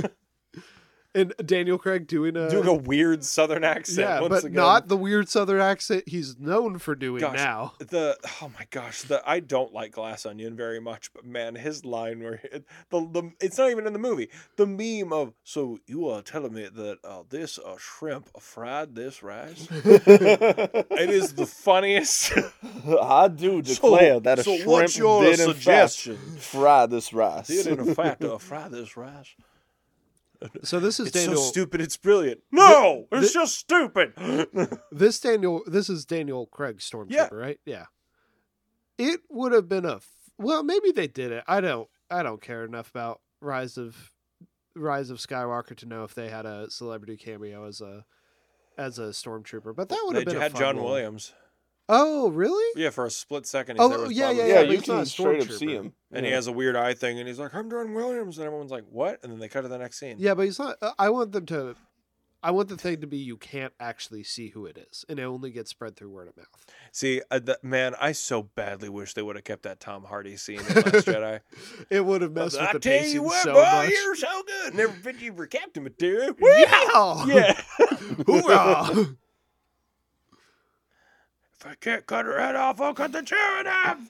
I really love all of the humor that they add to this movie as well. It's a I lot think- of visual humor. Yeah, like this movie in particular, I think pulls off the humor that like would fail in like the next two, because the next two it kind of feels like they're trying to appeal more to like the MCU kind of crowd. Well, I think this kind of feels just like natural energy between the characters. I think Poe is that. Like, I think he is the MCU character in these movies. Definitely. And it works here because he's very minimal in the background. Okay, talking about this scene real quick. One thing I don't really like is that we were talking about, you know, planet killers and having to demonstrate that power or whatever. I completely agree you don't have to demonstrate that power at this point, because in this scene alone, they're like, here it is. And one guy even says, it's another Death Star. And it's like, we got it. You know, like we understand. Admiral Akbar, I missed you. I hope nothing happens to him. Oh my God, that the guy who was with Lando. Yeah. What's his name? I have no clue. He looks so tired. He's like, I've been fighting this war for 30 years. Like, I know they Wait, had the with Lando? Wait, who? in the alien dude the who has fish like guy. fish guy. Who was in the cockpit with I him. thought he meant in this scene. I was like, Lando's not in this scene. Who are you referring No, to? no. He was sorry. Yeah. No. You're good. I don't know his I name. misunderstood. I misunderstood. Literally, the only context I have is you are in the cockpit with Lando. I think thinking about the Oh, 9 Resistance. Yeah. Yeah. Oh, yeah. That's his Yeah, name. yeah. Yeah. I think because the Resistance, I think, is very undercooked, and you don't get a very good sense of it in these movies, which I guess is fine because it's just shorthand for the rebellion continuing.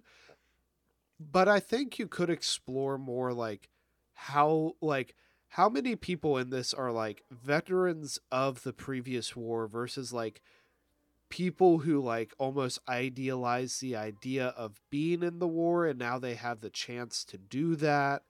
I think there's a lot of interesting stuff you could do too, because the one interesting thing about the Resistance is it feels very much like the most extreme members of the rebellion, because it's the people who are unsatisfied with a good status quo, because this is set up with a good status quo in the sense that like there is a republic in power.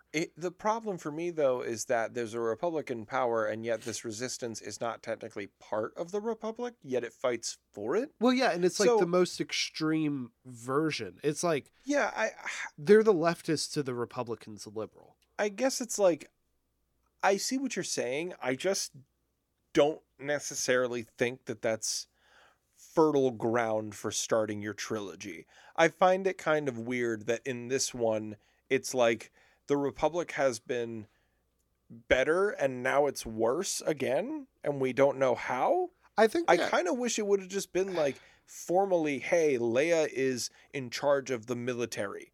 Hey, you know, it's just a military offshoot. Maybe it's more structure. Maybe they have the advantage of structure, but the structure is failing them, and whatever Kylo is doing is disrupting that. I feel like that would have been a much more fertile place to kind of go for story. Oh my gosh. Well, this I think it would have just been Oh, more. sorry. I think it would have just been easier if they were just the Republic and not the Resistance. it would have. I feel like the Resistance is trying to capture too much of like the rebellion and trying Yeah. to make them the little guy when they don't need to be that in this I situation. think- I love that cough just perfectly cut off what I was saying and was like, you know, this is probably a good time anyway. Go ahead, Caleb. You automatically understand the political setup of the original trilogy. The political setup of Phantom Menace is maybe not as intuitive, but like whatever. This, they never really even try to explain the political Yeah. setup. And I feel that's because they're like, well, we can milk in all these other, like in these books and in these comics and in these spinoffs. And they never really, like they had the Resistance cartoon, but I don't think that really expanded on anything. Yeah. And I wonder if maybe that is a problem with building everything to be a franchise. Well, I think that, like, there's just, like, I think that you should have just done something different. You know, I understand you could have some story beats that are kind of the same, and to mirror it in a way to call back and say, hey, here's how we're kind of doing our story. But it's just kind of, I don't know. Overall, it's like, I like the movie, but then you look at the whole direction of it and you kind of go, I just wish it would have been something a little bit different, you know? Yeah, and maybe if, you know, that's one of those things where maybe if the rest of the trilogy had gone differently, we would see it differently, but... I love this line. So for those of you watching along, we are at the part where they're trying to get into the base, and he's telling Finn's telling Han Solo that he's a janitor. And he says, that's not how the Force works. We, of course, are very invested in the lives of janitors in Star Wars. Yes. If you're wanting to learn more about that. Learn about the character who shall not be named in our We Tried to Write a Fan Fiction episode, in which we try to use a J.K. Rowling fan fiction writer. Go to... It's a Harry Potter fan fiction writer. It's not Same like someone difference. being like, Joanne, I can fix all her opinions with my fiction. I'm going to manifest it. I can fix all of Joanne's I can opinions. fix her. I can fix her.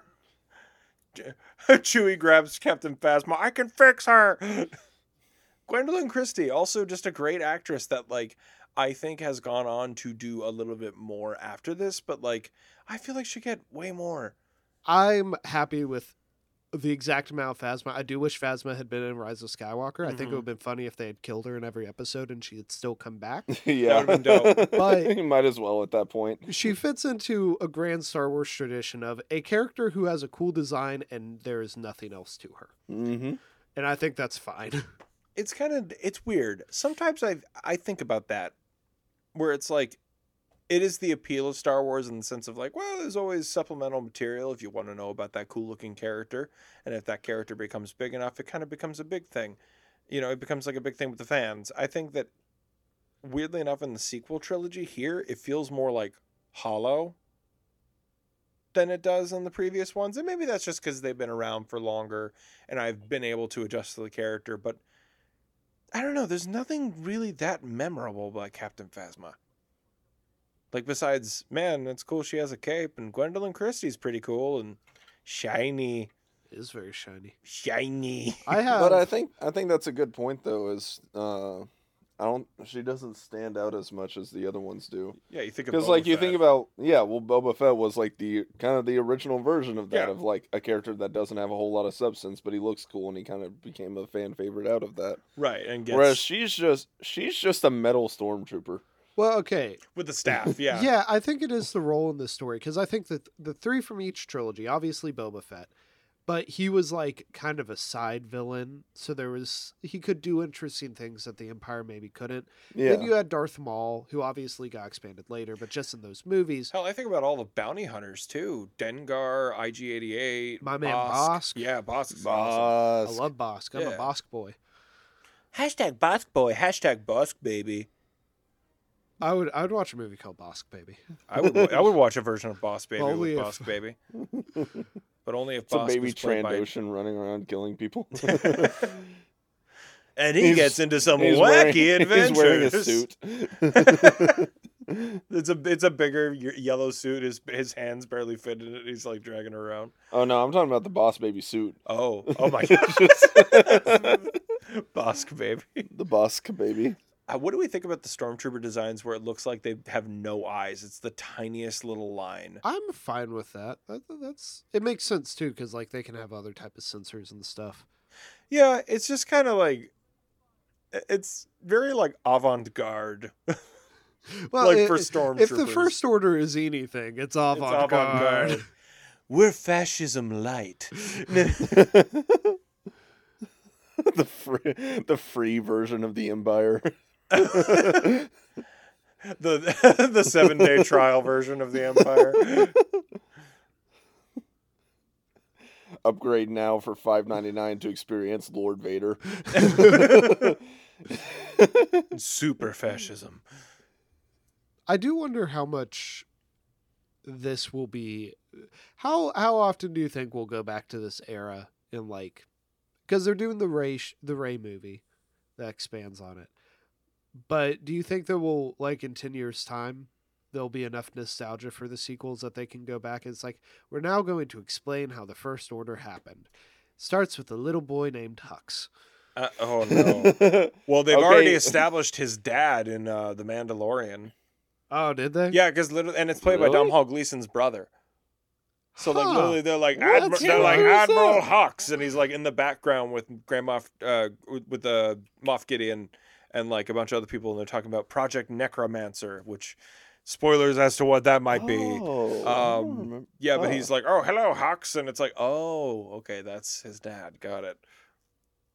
So they're at least setting that up, unfortunately, well, not really unfortunately. If you can make it work, you can make it work. I think that really it depends on like the context around it. For me personally, I, as an adult who saw these movies, don't find the entirety of all three of them very memorable. There are scenes and characters that stand out. With that being said, I also am not a child who has been rewatching these movies over and over and over again the same way I did with the prequels and the originals, and having that context. Now that I have that, I'm able to be an adult that holds that in high regard. So what they do in the future is going to be based kind of on the fans that are around and what they got out of it. I just think there will be there's probably a lot more potential in this era than anywhere else because it's so undefined. And if Lucasfilm came to me as like, you can work on a project, it wouldn't be set in this era because I already have a back pocket pitch for Lucasfilm. I want to talk about Reva some more, but no.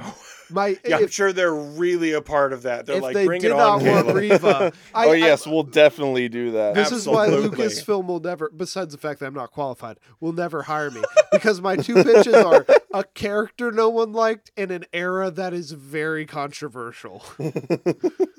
Wait, Reva in the sequel trilogy? No. But if they wouldn't let me do Reva, then I would pitch something in the sequel trilogy. Oh, okay. Because I think there's just so much room to play. Well, because, I think...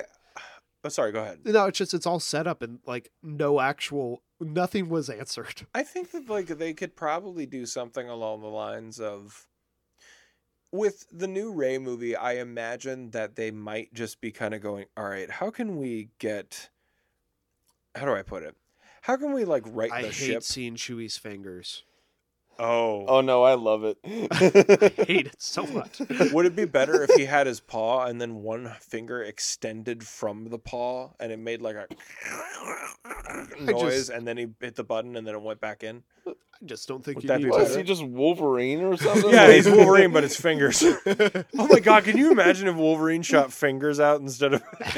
Oh. He just has a...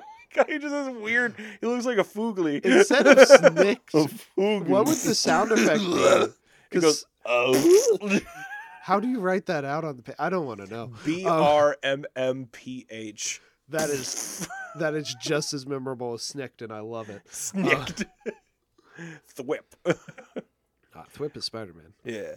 I love too that wasn't there like a copyright thing with that where they were like, no, thwip is exclusively the noise that Spider-Man's webs make. Yeah. Thwip, snicked, and Bamf are all, I'm pretty sure, tied to their characters, and you can't use them. What's Bamf? That's Nightcrawler teleporting. Cool. I love that it's Bamf. Yeah, I think no one but Marvel can use those.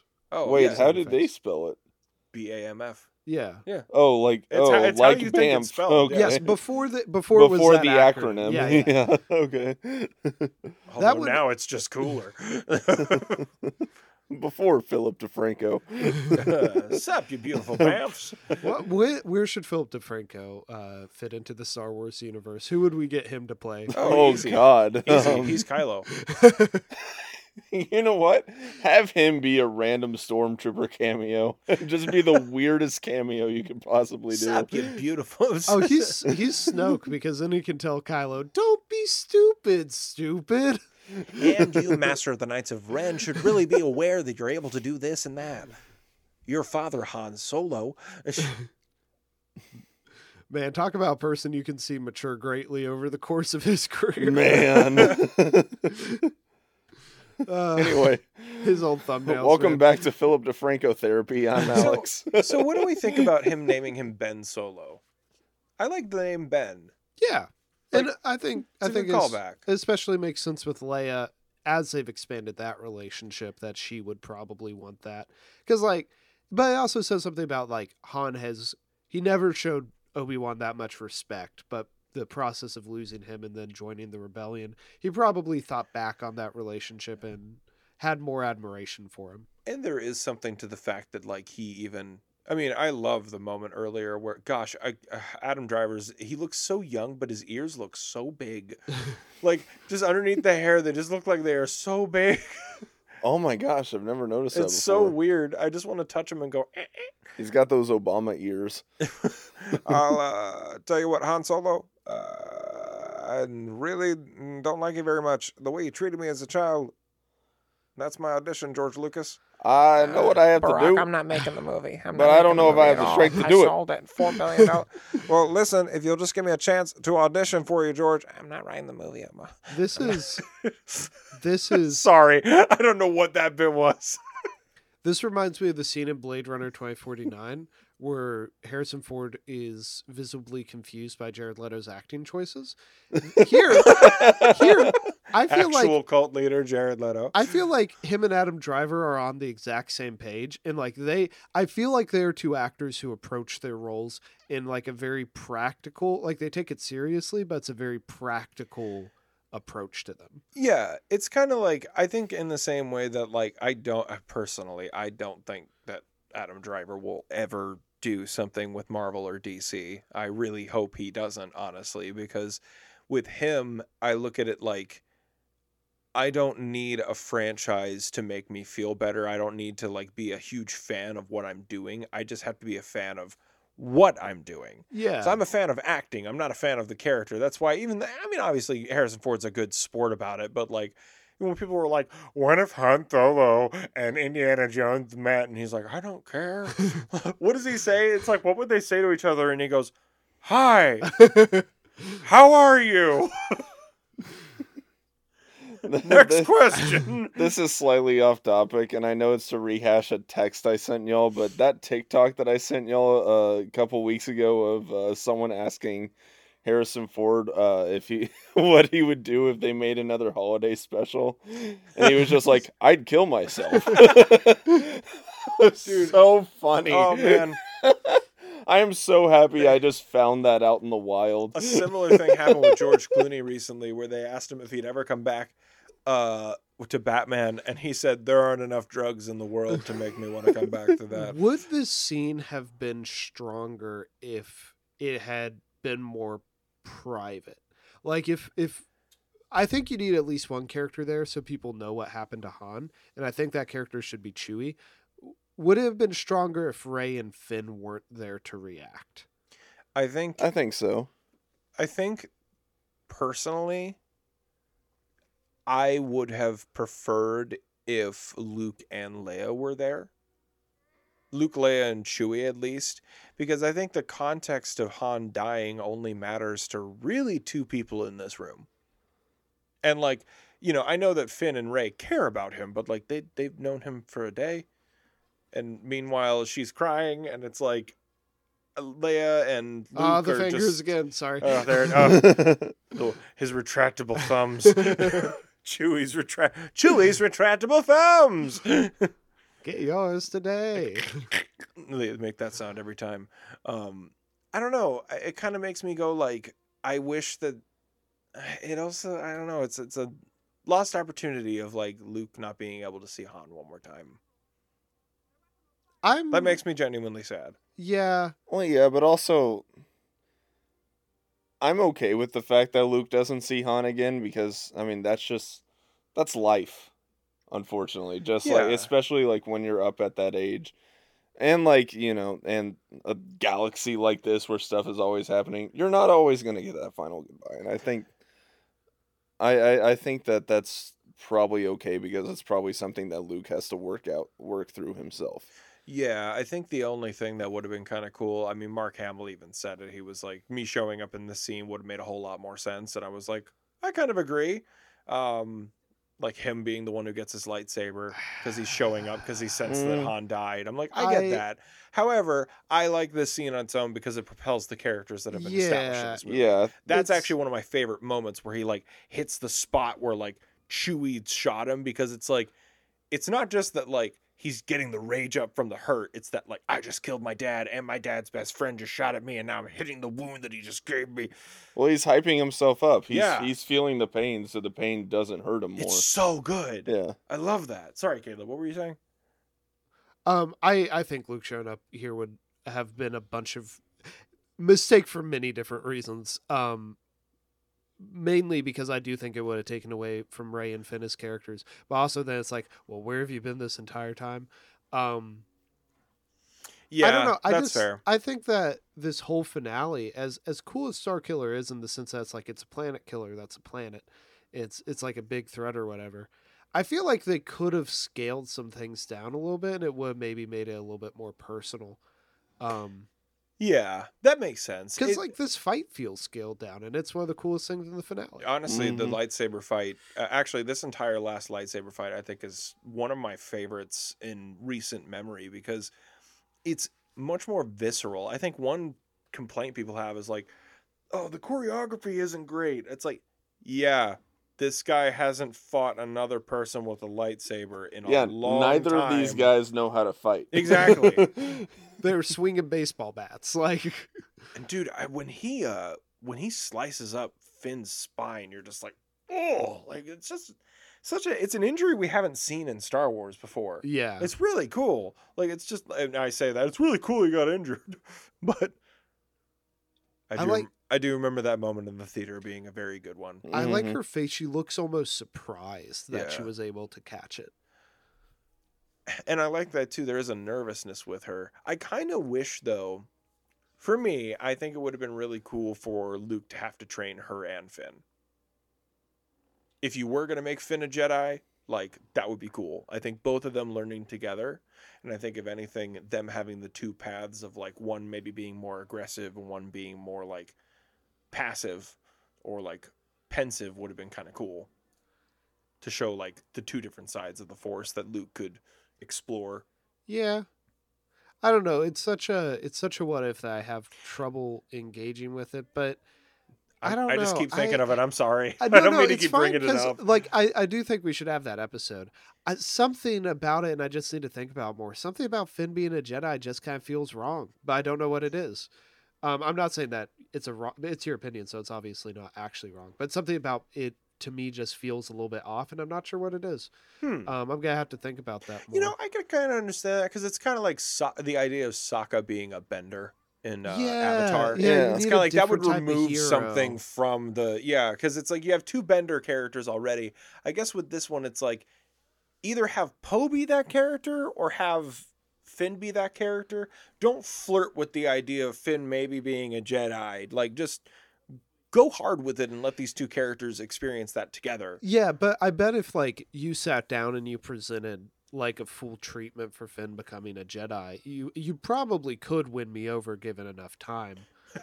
If you were to print it out in triplicate and give me at least 18 different pages of why it would work, maybe then, Steven, I'd give your stupid idea some credence. No, I'm just saying this. Like, I think it isn't. It's not a bad idea. It's just I don't know about it yet, and I think maybe that would make for a good episode down the line. That might be interesting, especially because we've been told we need to fight more. Yes, Joe said you're all too agreeable. You all got along too well. It's kind of the point of the show, Joe.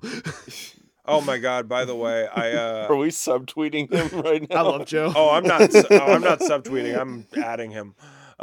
Hey, Joe, keep your opinions to yourself. Speaking of which, No, Joe, your opinions. I'm on the kidding. They episode are valid. valuable. They are valid. They're not always addressed, but they are valid. We love you.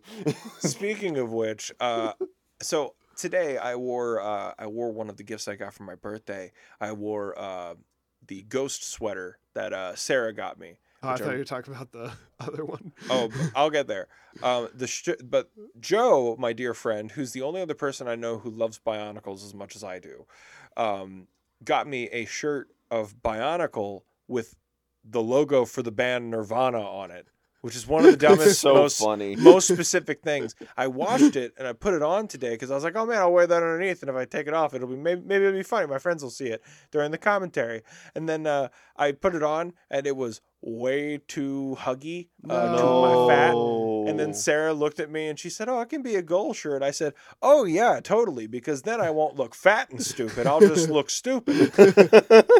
And she lost it, and I was like, yeah, Sarah, no offense, this is not the goal shirt that No, I should honestly, have. though, This is hilarious though, and I love it. that would be such a funny bit, which is unfortunately my main motivation in doing things a lot of the time. It's committing to bits, and a Nirvana Bionicle shirt being your goal shirt is a hilarious Honestly, bit. yeah, absolutely. Yeah. What you guys don't know is I'm going to do a TikTok of every single day for the next 3 years of me wearing that shirt and it getting bigger and bigger as I get like huge muscles. Because it also like it'll just naturally stretch out over time, but also you're gonna be like a what's a muscular character like Swallow Ren. Yeah, Swallow Ren. Oh, we're gonna get to that in a couple months. That'll be great. Or Ben Swallow. This That's is such what a it is. great, great visual right here. The two lightsabers up, and they're kind of like in that diagonal pose. And I love it too. It's much more visceral, but I like it too that like you can tell that like, you know, she's had some training with her staff. She's had to make it on her own. I love the scar across his face. Like, and the thing is, if the fight, like, this is what ends the fight. Her knocking him down, because people complain about that a lot, it's like, he would have gotten back up.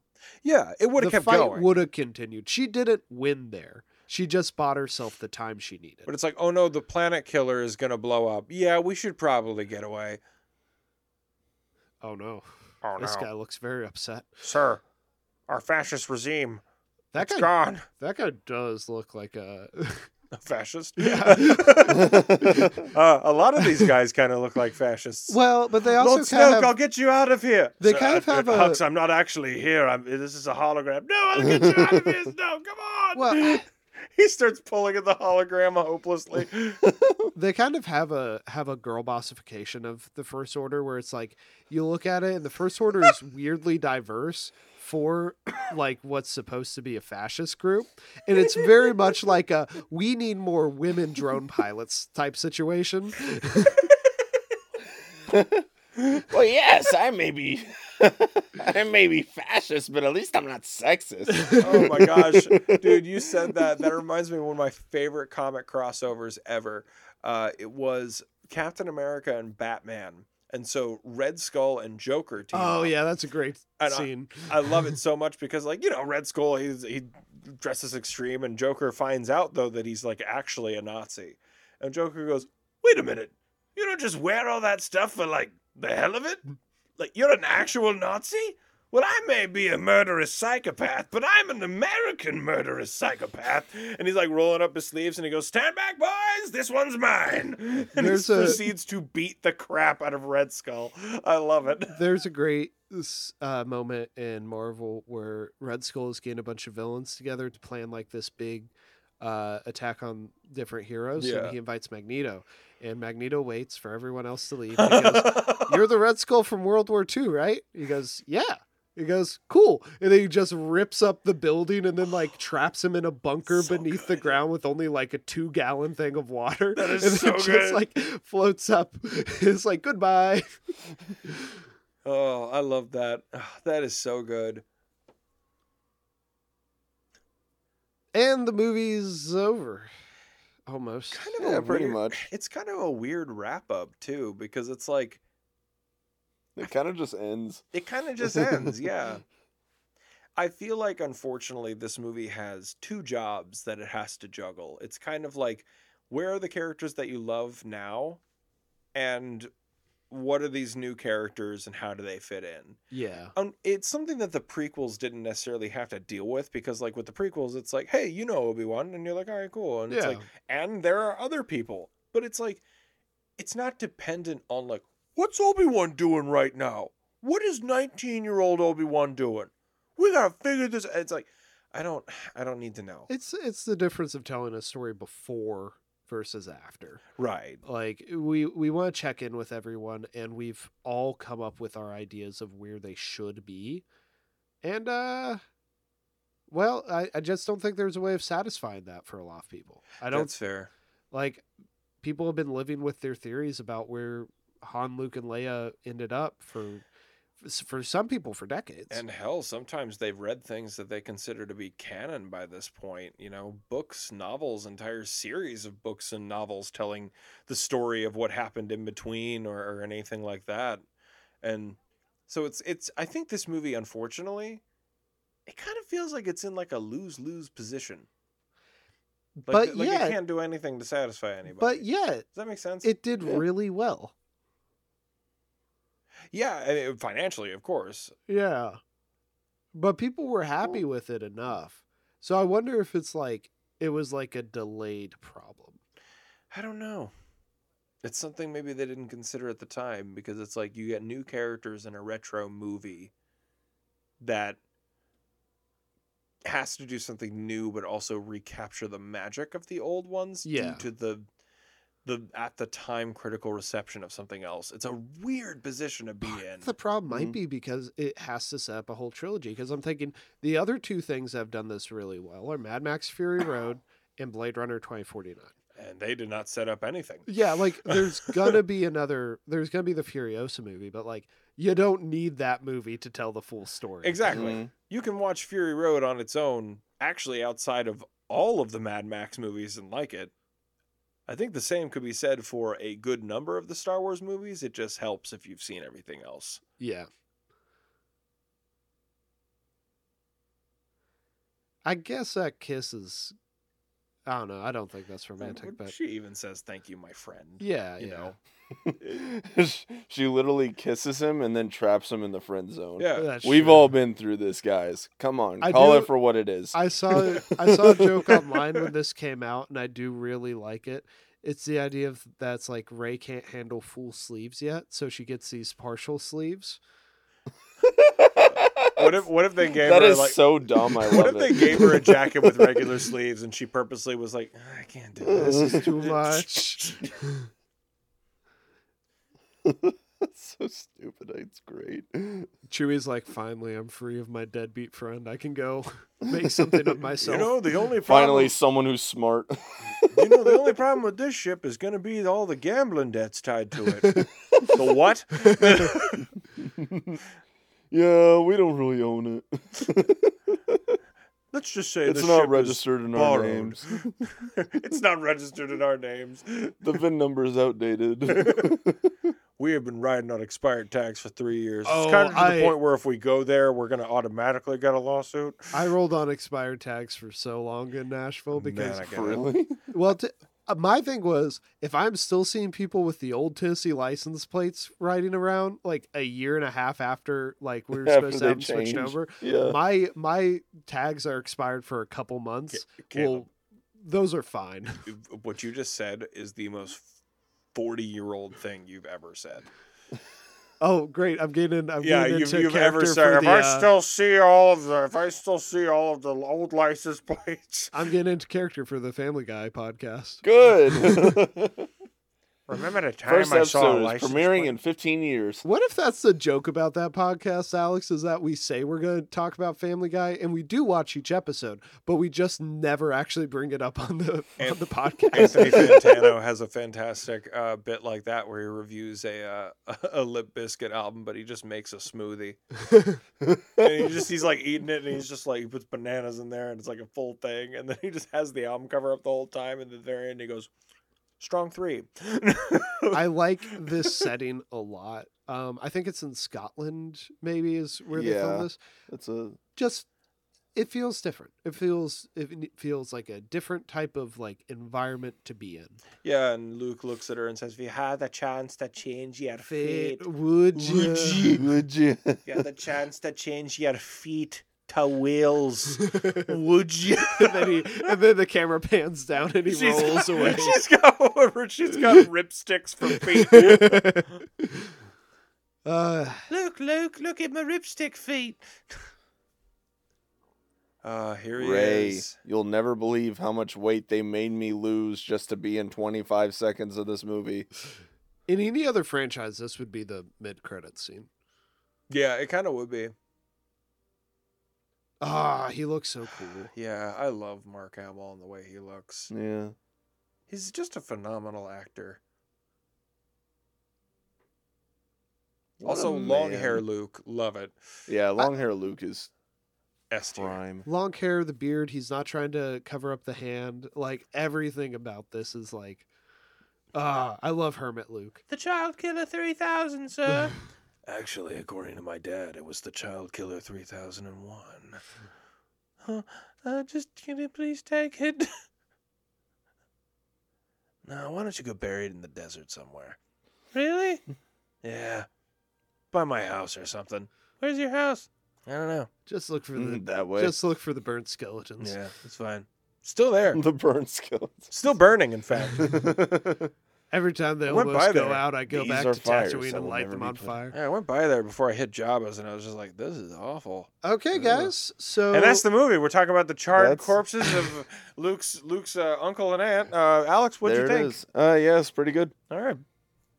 I don't know. I still think it's fun. it's light. It's not challenging at all. Yeah, perfectly watchable. Yeah. It's a white bread of a Star Wars movie. Very much. And I love white bread. Very low on the list of which ones I'd go back and rewatch, but it's on the list, which I can't say about every Star Wars movie. I will say this. I rewatched Rogue One way more than I ever rewatched this one. And if I wanted to rewatch a movie from that kind of era of Star Wars releases, you would probably catch me watching Rogue One more so than this one. With that being said, I can't ignore the fact that like seeing Star Wars again in theaters was such a transformative and awesome experience to have as an adult. And as much as like it caused the discourse around Star Wars to kind of be volatile, I kind of look at it like at least it caused people to start talking about Star Wars again. To be fair, it did not cause the discourse to be volatile. It didn't cause it. It just The discourse was around long before we arrived, and it will be around long after we're gone. I could have phrased that better, but you understand what I was trying to say. There was discourse, and Yeah. that ain't great. But it was an exciting time to be a Star Wars fan, and a time I don't think will really be recaptured because it's going to be an ongoing IP from here on out. Yeah. But it's like I've really fond memories of seeing this. Like Alex and Joe came up to Carbondale to watch it with me because I was still in school, and Yeah. it was a good time. Even watching it in the park, like I talked about before, there were people who had Kylo and Luke's lightsaber who, when the fight in the snow happened, they lit up the lightsabers like a couple feet away from the screen, and they were like miming the action. Oh, It was like, that's Oh, that's fun. so. And here's the thing, we don't have the perspective of like children who are watching this. And to be honest, like I've been probably the harshest critique of that on this whole show. This episode's been pretty zen, which has been pretty nice. And so like it's given me the opportunity to kind of like reflect on kind of what you said, Caleb, because sometimes I'm just like, no children will ever watch this and like it. And then it's like, you always kind of have to reel me in and be like, well, no, Steven, we liked the prequels. And I'm like, damn it, he's right. But I'm like, but they're good.